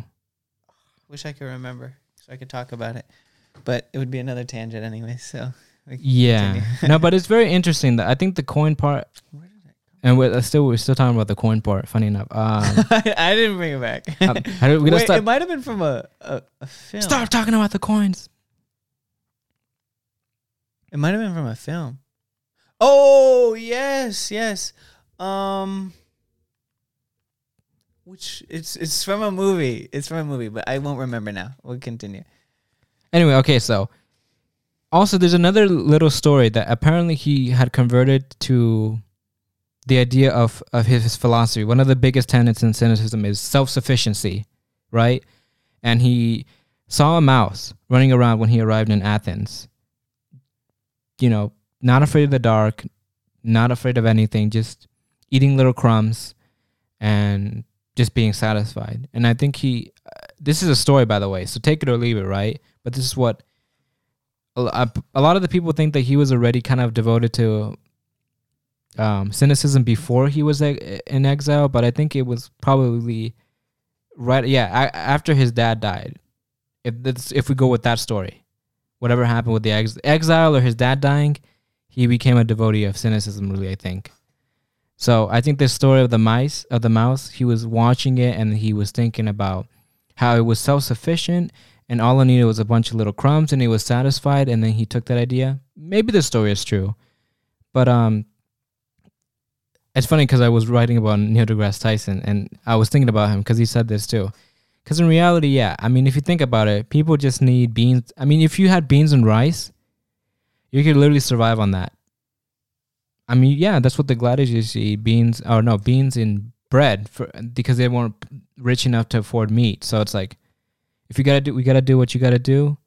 And technically, I mean, we eat meat because of luxury if you think about it. And I think he's doing it to condone that. If a mouse can do it, why can't he just live simply like that, I personally, I like meat, so it'd be hard for me. But I get what he's thinking. But anyway, yeah, there's a story that he talks a lot about. Talked with Plato a lot. Like he used to go to his lectures and shit there, eat there, and then he would insult him. But from what D.R. Dudley says in his book, what I was reading, it doesn't seem that he would have been in contact with Plato too much. He would have seen him a few times. But Plato does call him Mad Socrates, according to Diogenes Laertius. So that's why, and I think this makes sense calling him the Mad Socrates, because if you think about it, he's really inspired by Socrates' teachings, specifically on what is the good life. How do you live, right? How should you live your life? And then that's probably the extremist version of Socrates' teachings. Because Socrates actually is very similar to Diogenes, actually. A lot of people don't want to, paint him as that. But by the way, Diogenes, Socrates, remember, he was ugly. He was ugly, right? This is actually a very important part of his character. Because he had this one conversation with somebody over wine, and it was a drunk guy. And he was so smart, he made him think. He made the person who was drunk think he was beautiful. That's how smart he was. That's one of the stories, right? He was ugly. He was actually smelly too. I heard he didn't take a bath too much. He would always used to walk around barefoot. He only wore like a very simple cloak, which is the Greek cloak. I forgot what the name is, but very similar to Diogenes actually. And he also put a very he put an emphasis on training your mind and training your body, like Antisthenes. And Antisthenes is a student of Socrates, so you can really see the parallel here. So I think Plato calling Diogenes the Mad Socrates is actually pretty accurate, actually. And I think this might have been true, because if you think about it, it does sound like Socrates' teachings, but like put to the extreme, like the radical Socrates, that area he used to emphasize on. So anyway, concerning the mouse story, like I said, I think he was already devoted to an aesthetic lifestyle, aesthetic meaning he would kind of like a monk lifestyle where you try to avoid pleasure and you try to focus on self-control. So I think he would, from what I understand, DL said this, by the way, Diogenes Laertius said that he was probably a devotee. But yeah, when he got to Athens, he lived in a wine jar. Now, by the way, the wine jar story, apparently, this is another story I'm going to throw out there, take it or leave it. He apparently, when he went to Athens, he was being a sarcastic, asshole like he always is, right? Diogenes. And he told somebody, why don't you go buy me a cottage, to some guy, right? Because they were asking, like, why are you sleeping on the ground? He's like, why don't you buy me a cottage? He's like, then obviously the guy's not going to buy him a cottage. So he gets a wine jar and he sleeps in there. He's like, nope, it's fine. You were too late. I got something already. And that's kind of to show, even if it's not true, this story is kind of to show that Diogenes is self-sufficient. Okay, fine. If you're not going to get him, whatever, just live in a wine jar. I don't need you guys. Someone had to make the wine jar. Well, someone did have to make the wine jar. That is true.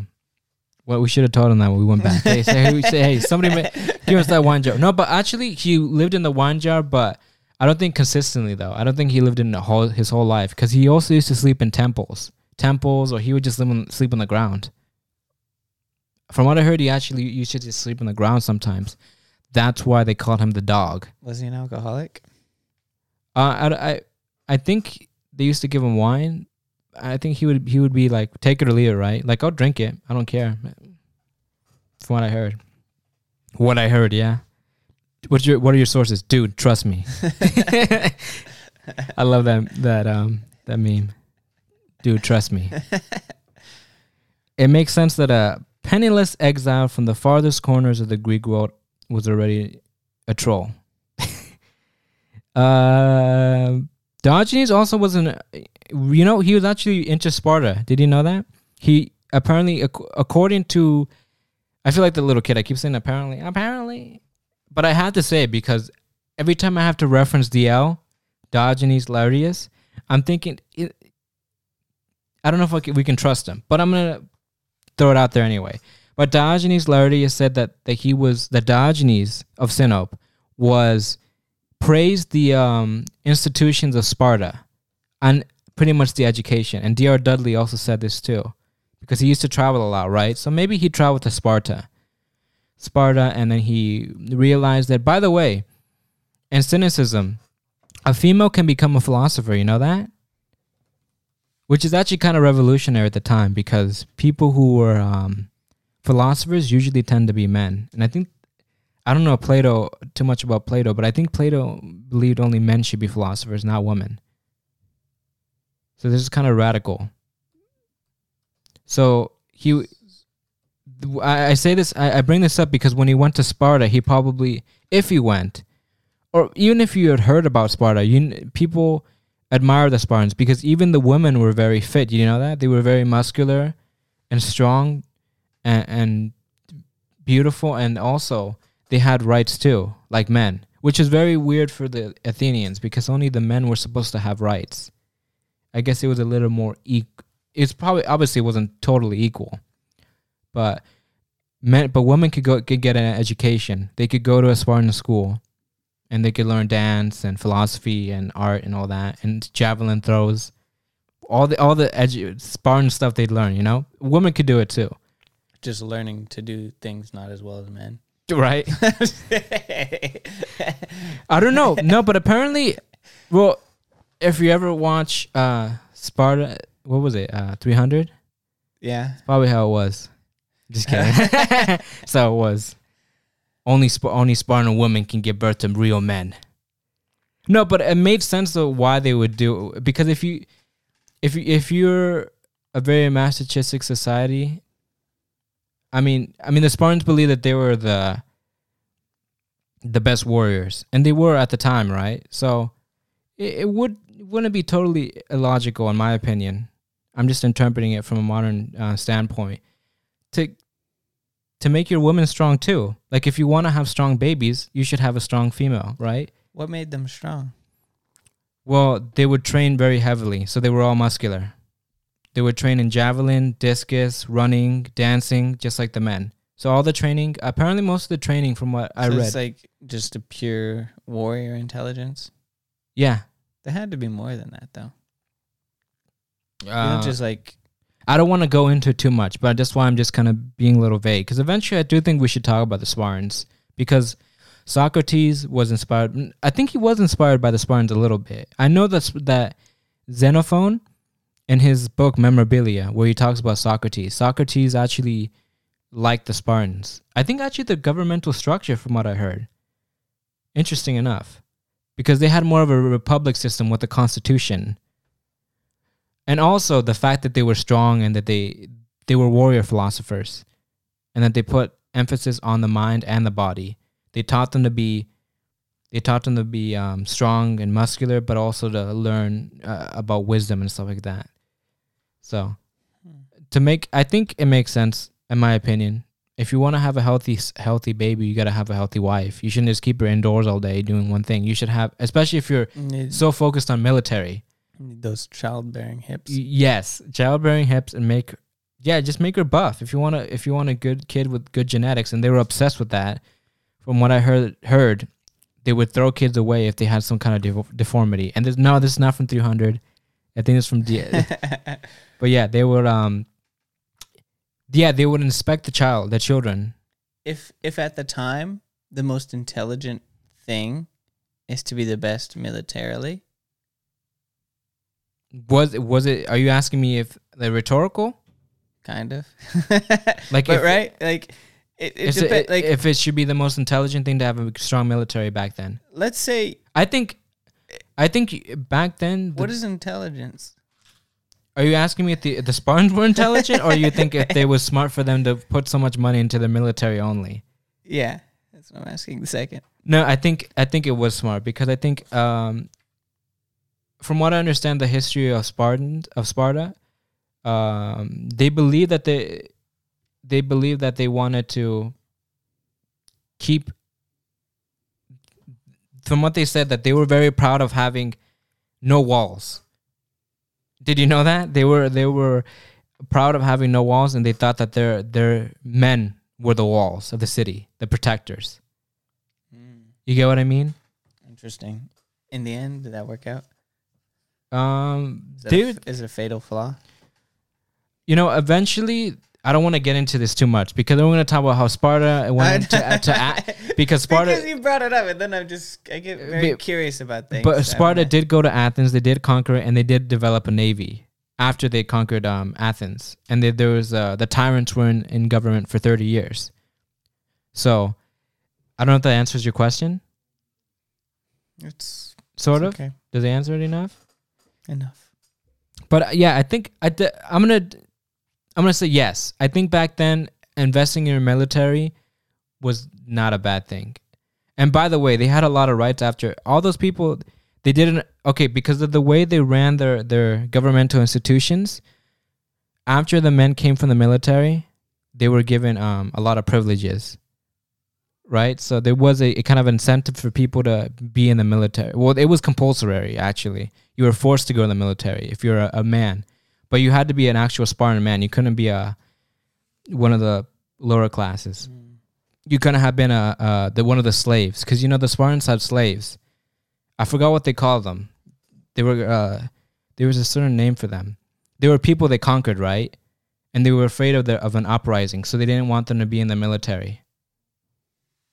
Yeah, but we'll talk about that later. But yeah, I'm pretty sure Diogenes probably visited Sparta. And there's a Dio Chrysostom, a Greek historian of Roman Empire, said Diogenes altered between Athens and Sparta, as did Persian king between Solza and Ecbatana. I don't know why he would say that. But apparently he made it a habit where from what he said, this Greek historian, that's why I emphasize this historian, because we don't know that. A lot of this stuff is shady. That he went from Sparta to Athens and Corinth and all these cities because he was a wanderer, right? So, I don't know, but it would make sense because he did believe he didn't have a city, because, they used to ask Diogenes, where are you from? And he'd say, I'm a cosmopolitan. I don't have a city. I'm a citizen of the whole universe. I'm from everywhere. Well, this was used specifically to negate. But in reality, what he was saying is, I'm not from any of your cities. I don't think he believed he was like a citizen of the universe, even though that's what it says in the name. He used it as a term of negation, just to be kind of a sarcastic asshole towards them and say, I'm not from any of your cities. Don't kid yourself. You know what I mean? Okay. Yeah, that makes more sense. Yeah, because the book talks about this, by the way, that he didn't mean it in that sense that he was, I'm from everywhere. Maybe he did. Who knows? But I think it was mostly as a sarcastic, witty way of saying, no, I'm not from your city, pretty much. He was probably annoyed because, like we said in the other episode, we talked about this. In ancient Greece, they used to ask, where are you from? What is your city? And he probably didn't like how this was such a common question, right? But let's move on. But there's another historian who's also German. A lot of these historians of the cynicism, the earliest ones, a lot of them are actually German. Germans are very good at philosophy. You know that? A lot of prominent German philosophers, Hegel, They Nietzsche. started a lot of groups. Oh, yeah, they did. Germans are interesting people. They're interesting people, yeah. They started, two of the largest extremist groups in the world. Yeah. So there's a guy named Schwartz, Edward Schwartz. Maybe we shouldn't do too much philosophy, become an extremist. What do you think about that? Maybe. You know what's funny? Jordan and me were talking about this, about German philosophy too. Because, Jordan, he really loves philosophy. Mm-hmm. I think that's what got him into learning English, actually, from what he told me. Maybe I'm wrong, but he liked philosophy, so he learned English so he could read more about philosophy from, the Western world. Interesting.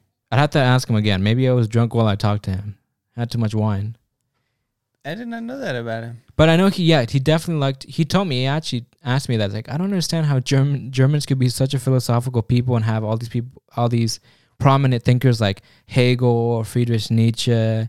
Who else are the most popular philosophers from Germany? What's his name? Hegel, Friedrich Nietzsche, Immanuel Kant. Yeah, Kant. Goethe. Goethe was a poet, though. But a lot of prominent thinkers. But then they kind of became so evil. He actually asked me this question, too. How they became so evil. Yeah. He said, it's like... It's interesting. He told me that. It's like, a lot of German philosophers... But how could a people with thinkers like this act this way? But I really think it's at it. I don't want to get into history, but I do think desperation does a lot to people. I mean, look at Diogenes. What do you mean? What was so desperate? Maybe because really the war in Germany happened because of the way France they signed some accord. I forgot what it was called, man. I used to know more about this, but yeah, Germany was crippled by France essentially.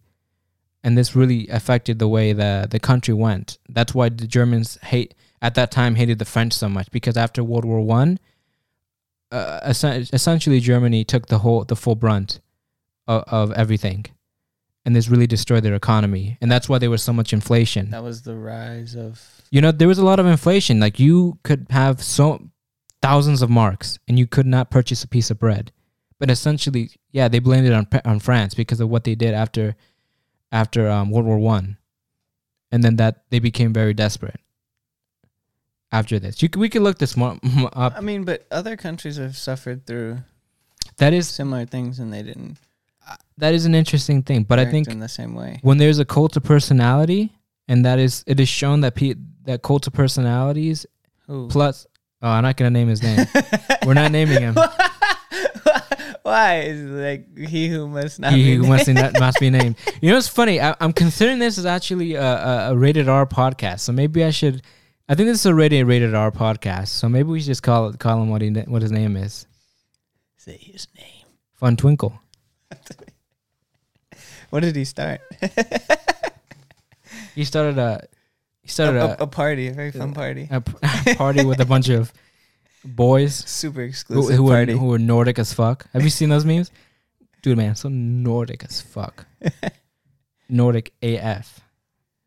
But yeah, let's just totally off topic, totally R-rated. But yeah. What were we on? Yeah, Schwartz, because Schwartz was a prominent German who talked about cynicism. So he believes most of the stories in Corinth are fake. I think mostly because I think they assume it's fake, because why would he be in Corinth where his whole motto was deface the currency, right? So why would you want to deface the currency in Corinth when in reality it's Athens? That's where the philosophy city is, the mother philosophy, all these norms. And I think it does connect to the Sinopian coin incident. I mean, technically, that from what I understand, that city was mostly Athenians, right? So I can see why he hated Athenians. Not Spartans, not Corinthians, not people from Thebes, specifically people from Athens. Because of that's my connection. That because of this, so he has this connection with Athenians being the bad people. I mean, there's stories that he used to take a mirror and he would go around in Athens and he would show them the reflections.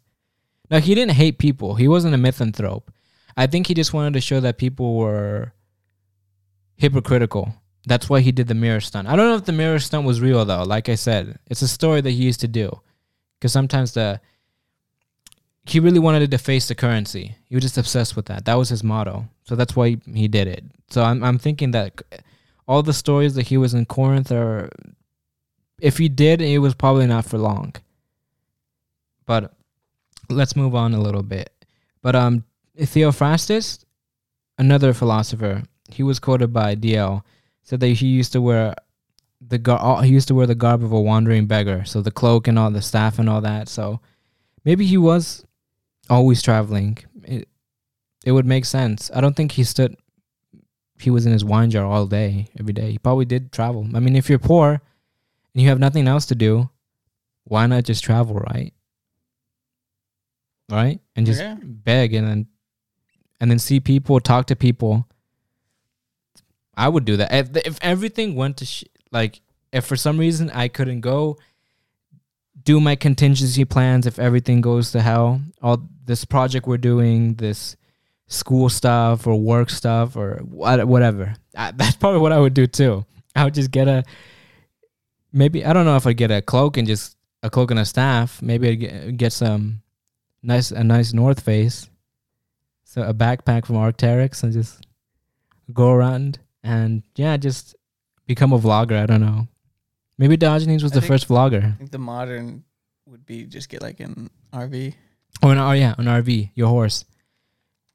Interesting. I don't think he ever had a horse. I know he's never referenced in any of these stories as having a horse. That'd be, to them, he must have done a lot of walking. He must have been really pretty, not fit, maybe pretty skinny though. Maybe he hitchhiked.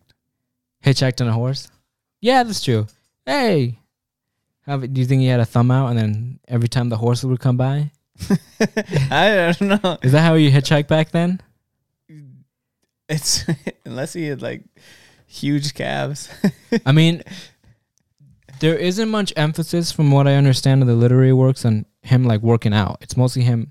What he would do is he would hug statues in winter and then roll it in the sand in the summer to like be tough and like, you know, be in pain and stuff like that. It's pretty painful, man. I wouldn't do that even if I was really buff. You're rolling in the sand, the hot sand. Hell no. I'm not doing that. It's like screaming. Yeah. You ever done that? It's pretty harsh, man, on your body. And it's hugging statues in winter. I think you could actually get stuck to it. Didn't have his cloak on when he did it? No, I think he probably did it naked. I mean, for the most part, he used the cloak only to travel and then in the winter and then sleep on it. What if something got stuck to the statue? He would probably just rip it off. He probably would say, "I don't need this. It's not like I'm getting laid anytime soon." The true cynic way. I don't need this possession. Is it a possession at that point? It's a possession now. It belongs to the statue. But yeah, definitely that was you got me thinking about this now. You got me thinking about Don. He's walking around but he was mostly naked from what I heard. That's why they called him a dog, because he was just like bare. He's just bare on the ground, sleeping on the ground. And then he would use the cloak as probably like he would fold it and then sleep on it. So that was his bed. But he didn't have back problems. He lived to 90 from what I heard. Wow. Yeah, but think about it though. If you don't live with stress, I mean, what stress does he really have? You don't live with stress. You do have a good diet, which I think people, if he was the lovable menace that and people made him out to be, they'd probably give him food and wine and stuff like that. Probably had a very strong immunity. Yeah, probably had a strong immunity. He did a lot of exercise, walked around. He had figs and lentils. I think it's at least from what I know, that those things are very important. Good diet, good nutrition, no stress will help you live longer, as long as you don't get sick or get cancer or anything like that. But it does help, especially with the no stress part. But yeah, most people record him dying around 89. Even though I don't want to get to his death yet, by the way, because we're not there yet, but I'm just going to put it out there that he, from what I heard, he lived a long time. And specifically, he was apparently Demetrius and Plutarch, they said he died the same day Alexander the Great died. This sounds way too much like wishful thinking. And I'm going to go, obviously, next line why. But obviously, Alexander the Great, he had this legendary conversation with Diogenes, right? And this, by the way, I think this is the most, not influential, but the most popular or most talked about philosophical exchange between somebody in history. In all of history, actually. It's the most, like, if you look it up, Diogenes and Alexander. I think we can even make this a whole new video. You can see countless paintings and stories and different perspectives on this. What this talk, you know the talk, right? He went up to him and he was in his tub, and apparently it was in Corinth. I don't know if it was in Corinth, but he said, "What can I do for you? You know, what wish can I give you?" And he's the most powerful man in the whole world at that time. And then Diogenes, and he was expecting probably, give me out of this situation, give me a mansion. He probably, honestly, he was rich enough to give anyone a mansion.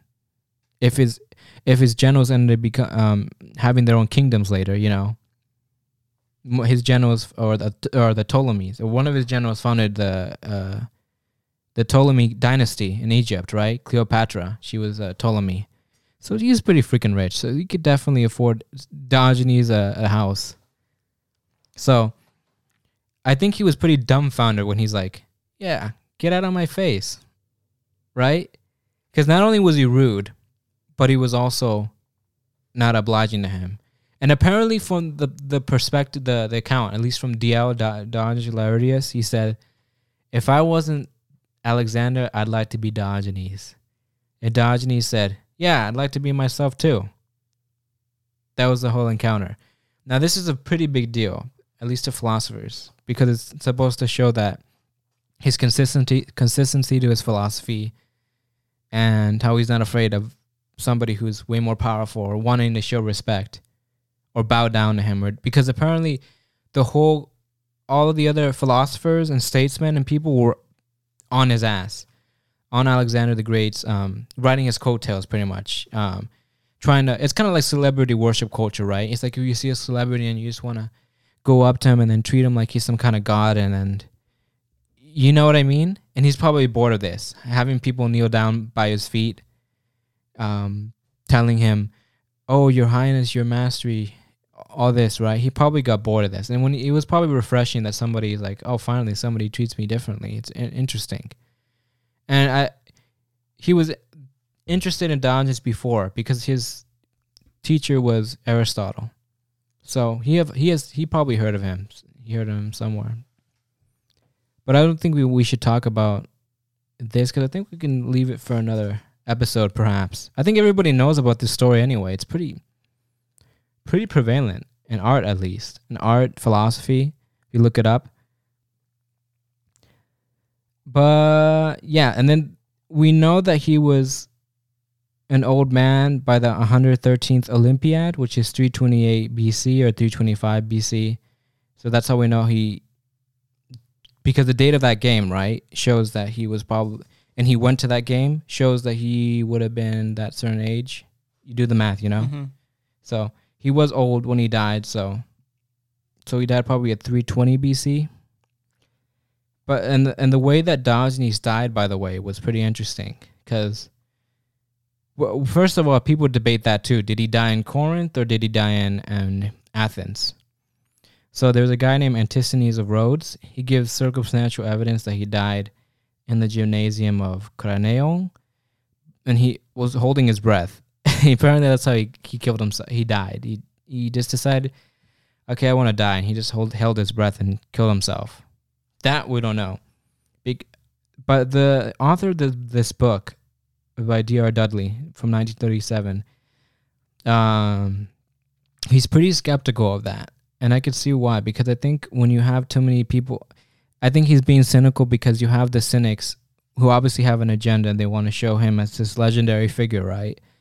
Maybe he didn't die that way because you want him to go off with a blast, right? Kind of like Socrates. Socrates dies by the wine, right? Not the wine, but the poison, right? Yeah. That he took. He was a martyr.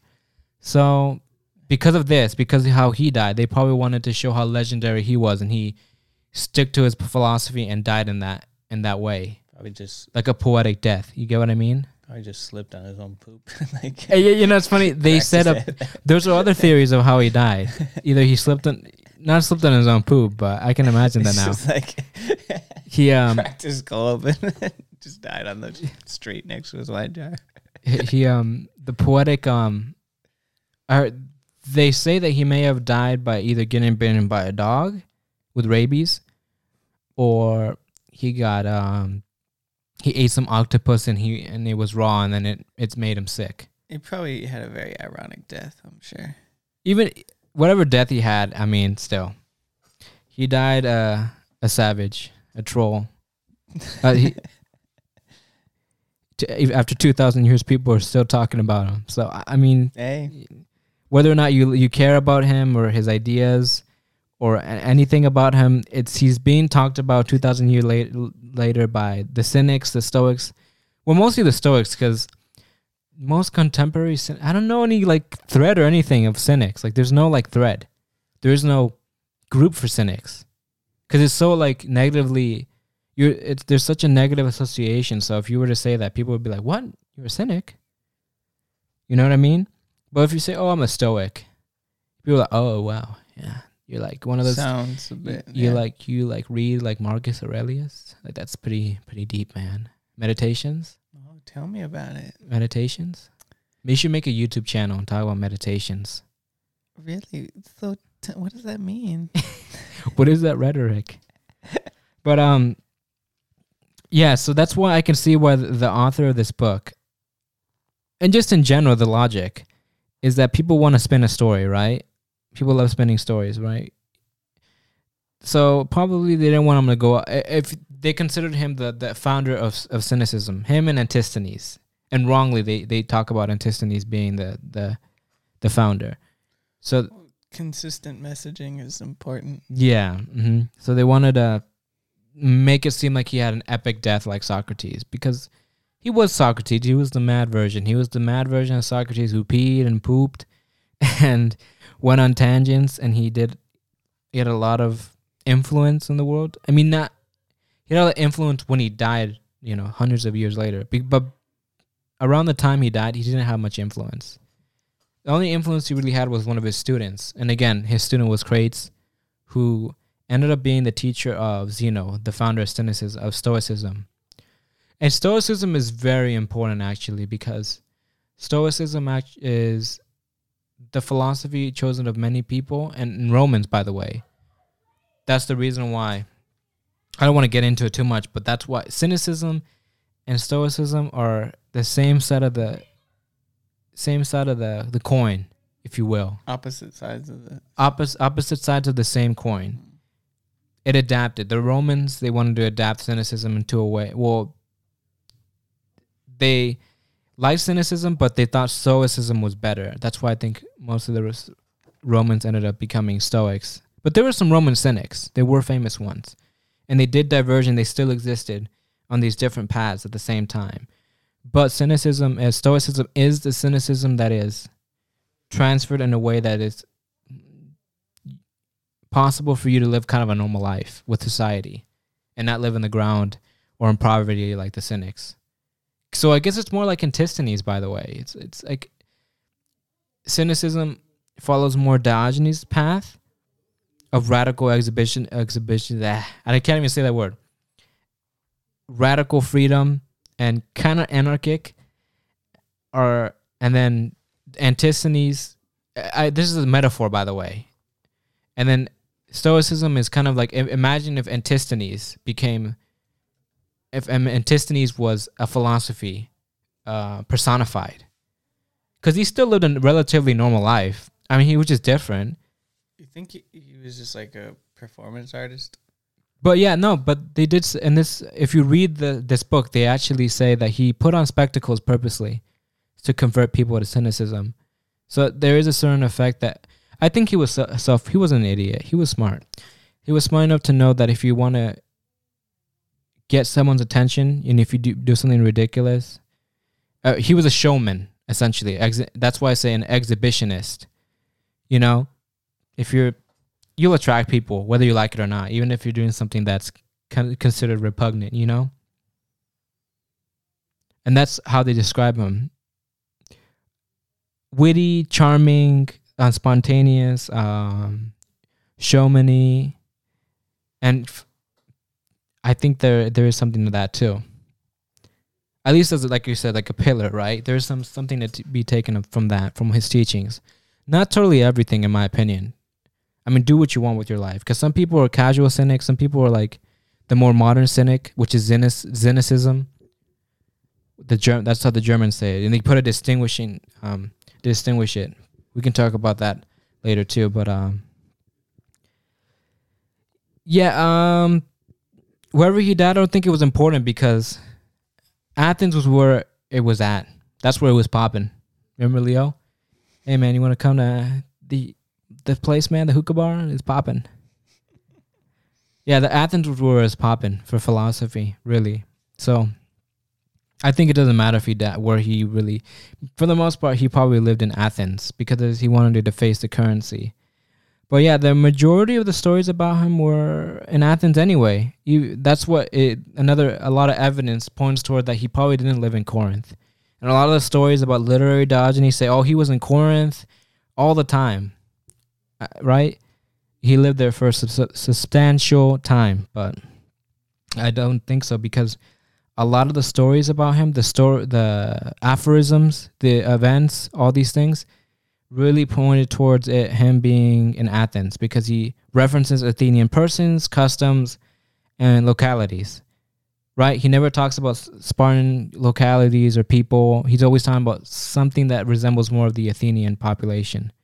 So that's how you can conclude that most likely he didn't live in Corinth. He lived probably in Athens, because, he's referencing, just like you can assume I'm from Texas if I'm referring to, people in cowboy boots and stuff like that, right? You're going to think, okay, this guy's referencing all these stuff from there.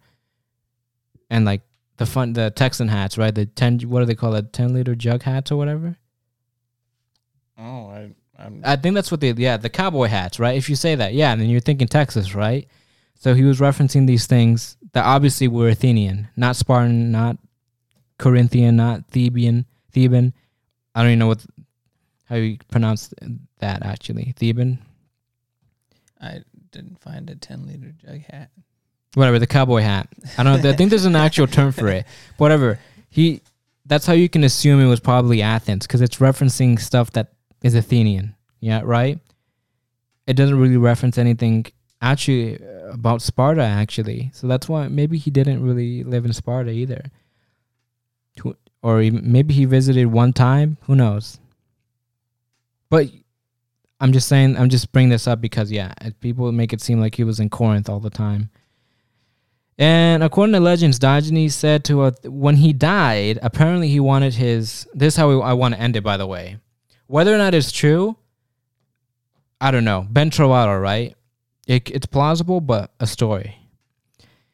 According to legend, Diogenes said when he died to throw his body outside the city walls for the animals to feed on him. Throw him in the trash. What if they buried him? He's just his angry ghost. Don't bury me. But it's funny because, there is somebody who was a Roman geographer. I think we might have, Pausanias. He was a Greek traveler and geographer.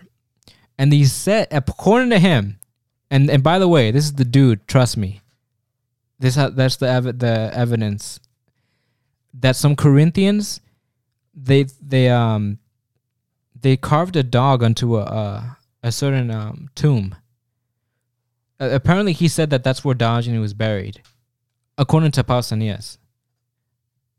So that's the evidence that maybe he was buried. Maybe he had the dog carved on him, on his tombstone. Right? Because, he was called the dog by Aristotle. They know where this place is today? It's in Corinth. But exact location? Oh, I don't know. But we could research it. That'd be interesting. If we did a vlog, the Juan Jarsenic vlog, and we just go there. Hey, I found it. Pay your respects. How do you pay your respects to Diogenes? Just the cynic way? Piss on his grave. Right? You maybe throw a flower on it? No, that's the wrong way. It depends what's in. You gotta take a dump and smear it on the walls. He probably would hate that because he wanted to be thrown for that reason, probably. So that wouldn't happen. So no one like you would try this. It's like 2,000 years. Like, I did too much peeing and pooping on people. I don't want people to do that on my grave. Just throw me out to the dogs. Get it over to the wolves. But yeah, that's where I'm gonna end it. Do you have any post discussion? Nothing that will not go off on a tangent at the moment. We went on a lot of tangents actually. We went on like probably too many, so I don't want to do it. Yeah, I mean this was 2 hours. We were supposed to do this in 45 minutes. Yeah. Yeah, but you know what? I think for people who actually want to learn about cynicism, I think it's fine because there's a lot of stuff about introductionary cynicism, but there isn't much about like more deeper cynicism, about the actual teachings, about all the people who were important figures, about the effect on it on history, on satire. You know, I don't want to be a cynicism channel, right? Because funny enough, I think we're the devil's advocate channel, if anything, right?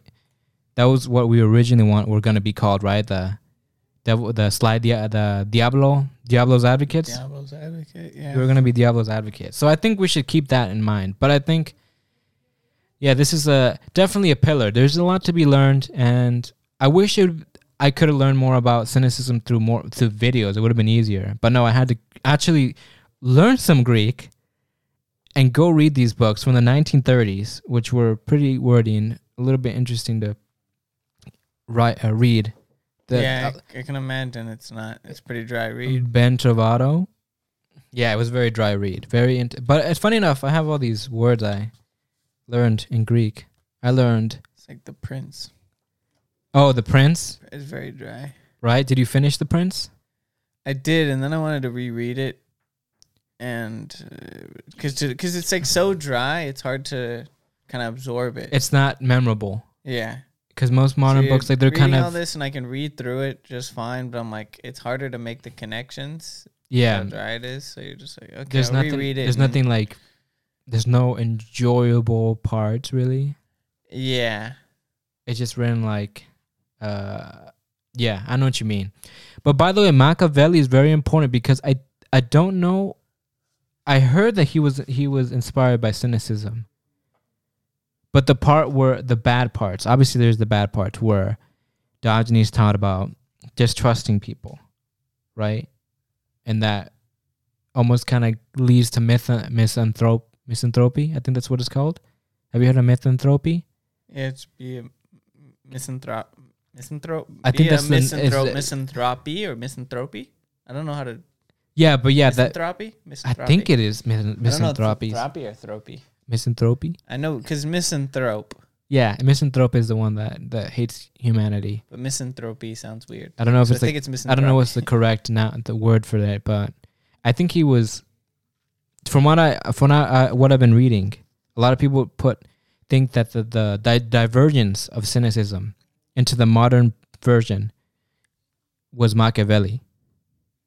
Then the older, that's why the Germans they have cynicism as the old version, because that's how you really pronounce it in Greek. You don't pronounce it cynicism; it's cynicism, because it's kunikos, right? Dog. That's what the etymology means. Then cynicism is the German word of modern cynicism. At least in philosophy, that's how they do it. And then these books, that's how they talked about it. Z as in modern cynic, and then K as in old cynic. So instead of saying old or new, you say cynic or cynic. I wish we had that in English. Yeah, I mean, just pronounce it with a K, really. It's not that hard. But most people would just think you're stupid. But that's how explain it. That's why you don't write it in C, you write it in K. You just put K, Y, I think they'd be like, you're a hipster. That's not how you spell it, you dummy. Well, you'd be like, no, but this is what you have to explain it. Yeah. That's the problem. You have to, because there's no differentiation right now in the words. Well, really, in English, it's the same word. We'll test it out. We'll test it out one day. See if it catches on. Maybe people will be like, "Hey, he made it. Cool. I see what you did there." You're right.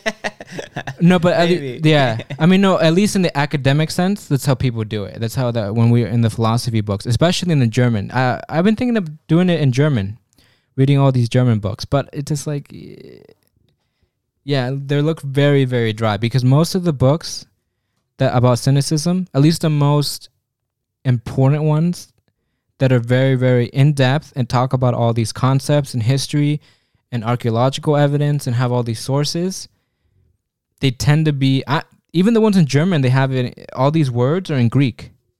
They don't actually put, like, for example, like... But they don't translate it. No, they don't. They just have the letters. So it's Sophos for wisdom, and we were talking about logic is logos, and we talk about norms is nomos. So it's like, Interesting.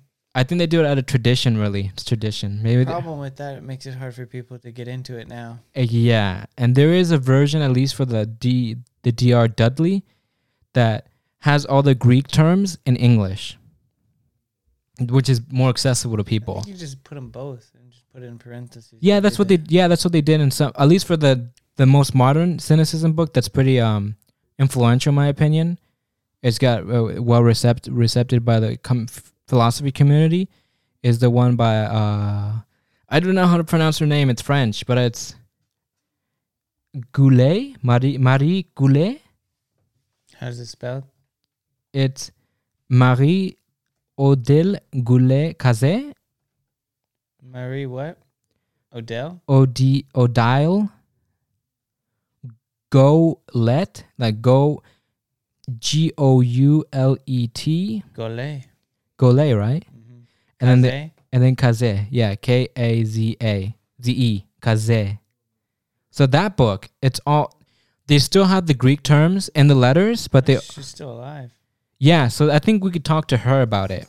Apparently, she said that cynicism is still alive. They have a conference in France, at least, for this. Let us talk about the cynicism. They probably France? the thing about modern cynicism is it's probably really stoicism. Really, I doubt they talk about Cynicism and Christianity in antiquity. Yeah, so there is a lot of books for cynicism. Jeez, it's an expensive book. Yeah, no, they're all textbooks. Yeah, really. The one by Goulet, This is a textbook. Yeah, I think it's a textbook actually. That makes sense if it's that expensive. It's just like I thought it was just well, not a textbook. Yeah, but Dr. Dudley, his book is free online actually. If you go on it, you can find it On Amazon, she doesn't have any customer reviews. I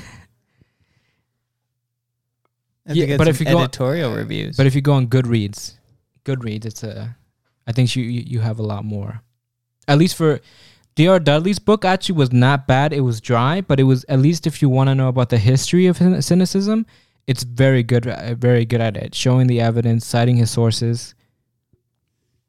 It's very that's the thing though. There should be that'd be cool if there was an introductory book about the Cynic concepts. Because it's not just about Diogenes, really. It's about, there are many people in cynicism.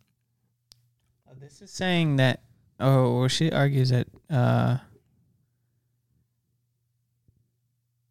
that Jesus and his disciples did not know cynics. Wow, yeah. So some people agree, some people don't. Because, for example, there are some Cambridge scholars who agree that, yeah, Jesus, his disciples knew cynics. Because a lot of obviously that during that time, right? A lot of it has to do with them seeing it from the perspective of the Roman Empire, of how a lot of these cynics, they tended to not be in Rome because Romans kind of saw them negatively, at least the majority of them, and they were wandering at other parts of the Roman Empire. Which, by the way, Judea was part of the Roman Empire at that time. Obviously, everybody knows that. So that's the evidence that they connected to, that they were maybe inspired by them because they saw them on the streets. Obviously, they would be very noticeable. I think we could talk about this later one day. Actually, we should end it here. But definitely in the next episode, I think we should talk about Crates and Zeno. So that's more about stoicism. After that, maybe we can talk about, maybe the arc will be close to finishing. Maybe a few more episodes, 5 or 6. And then we could do maybe Watch Dogs. But I think it's important to talk about cynicism, really, because if you want to know about the philosophical inception of why we are kind of, not against big tech, but we're cynical of them in the modern sense, and we want to pick apart everything that they're doing wrong, it does help that they know our thought process, because we are seeing it from this philosophical standpoint of kind of the watchdogs. There needs to be kind of a nonpartisan watchdogs, because that's how Diogenes saw himself as, that he's going to change people and make them good and not go through his pain. I know it's probably misguided, but you know how people are, right? That's how he would do it. That's why, yeah, eventually I think we can talk about that once we finish this arc. All right, so let's end it now, actually. You ready? Any other finishing words? Just thinking about future episodes, how to connect things. That's all. Yep. All right. Should we say bye to them? That's not the way of the cynic.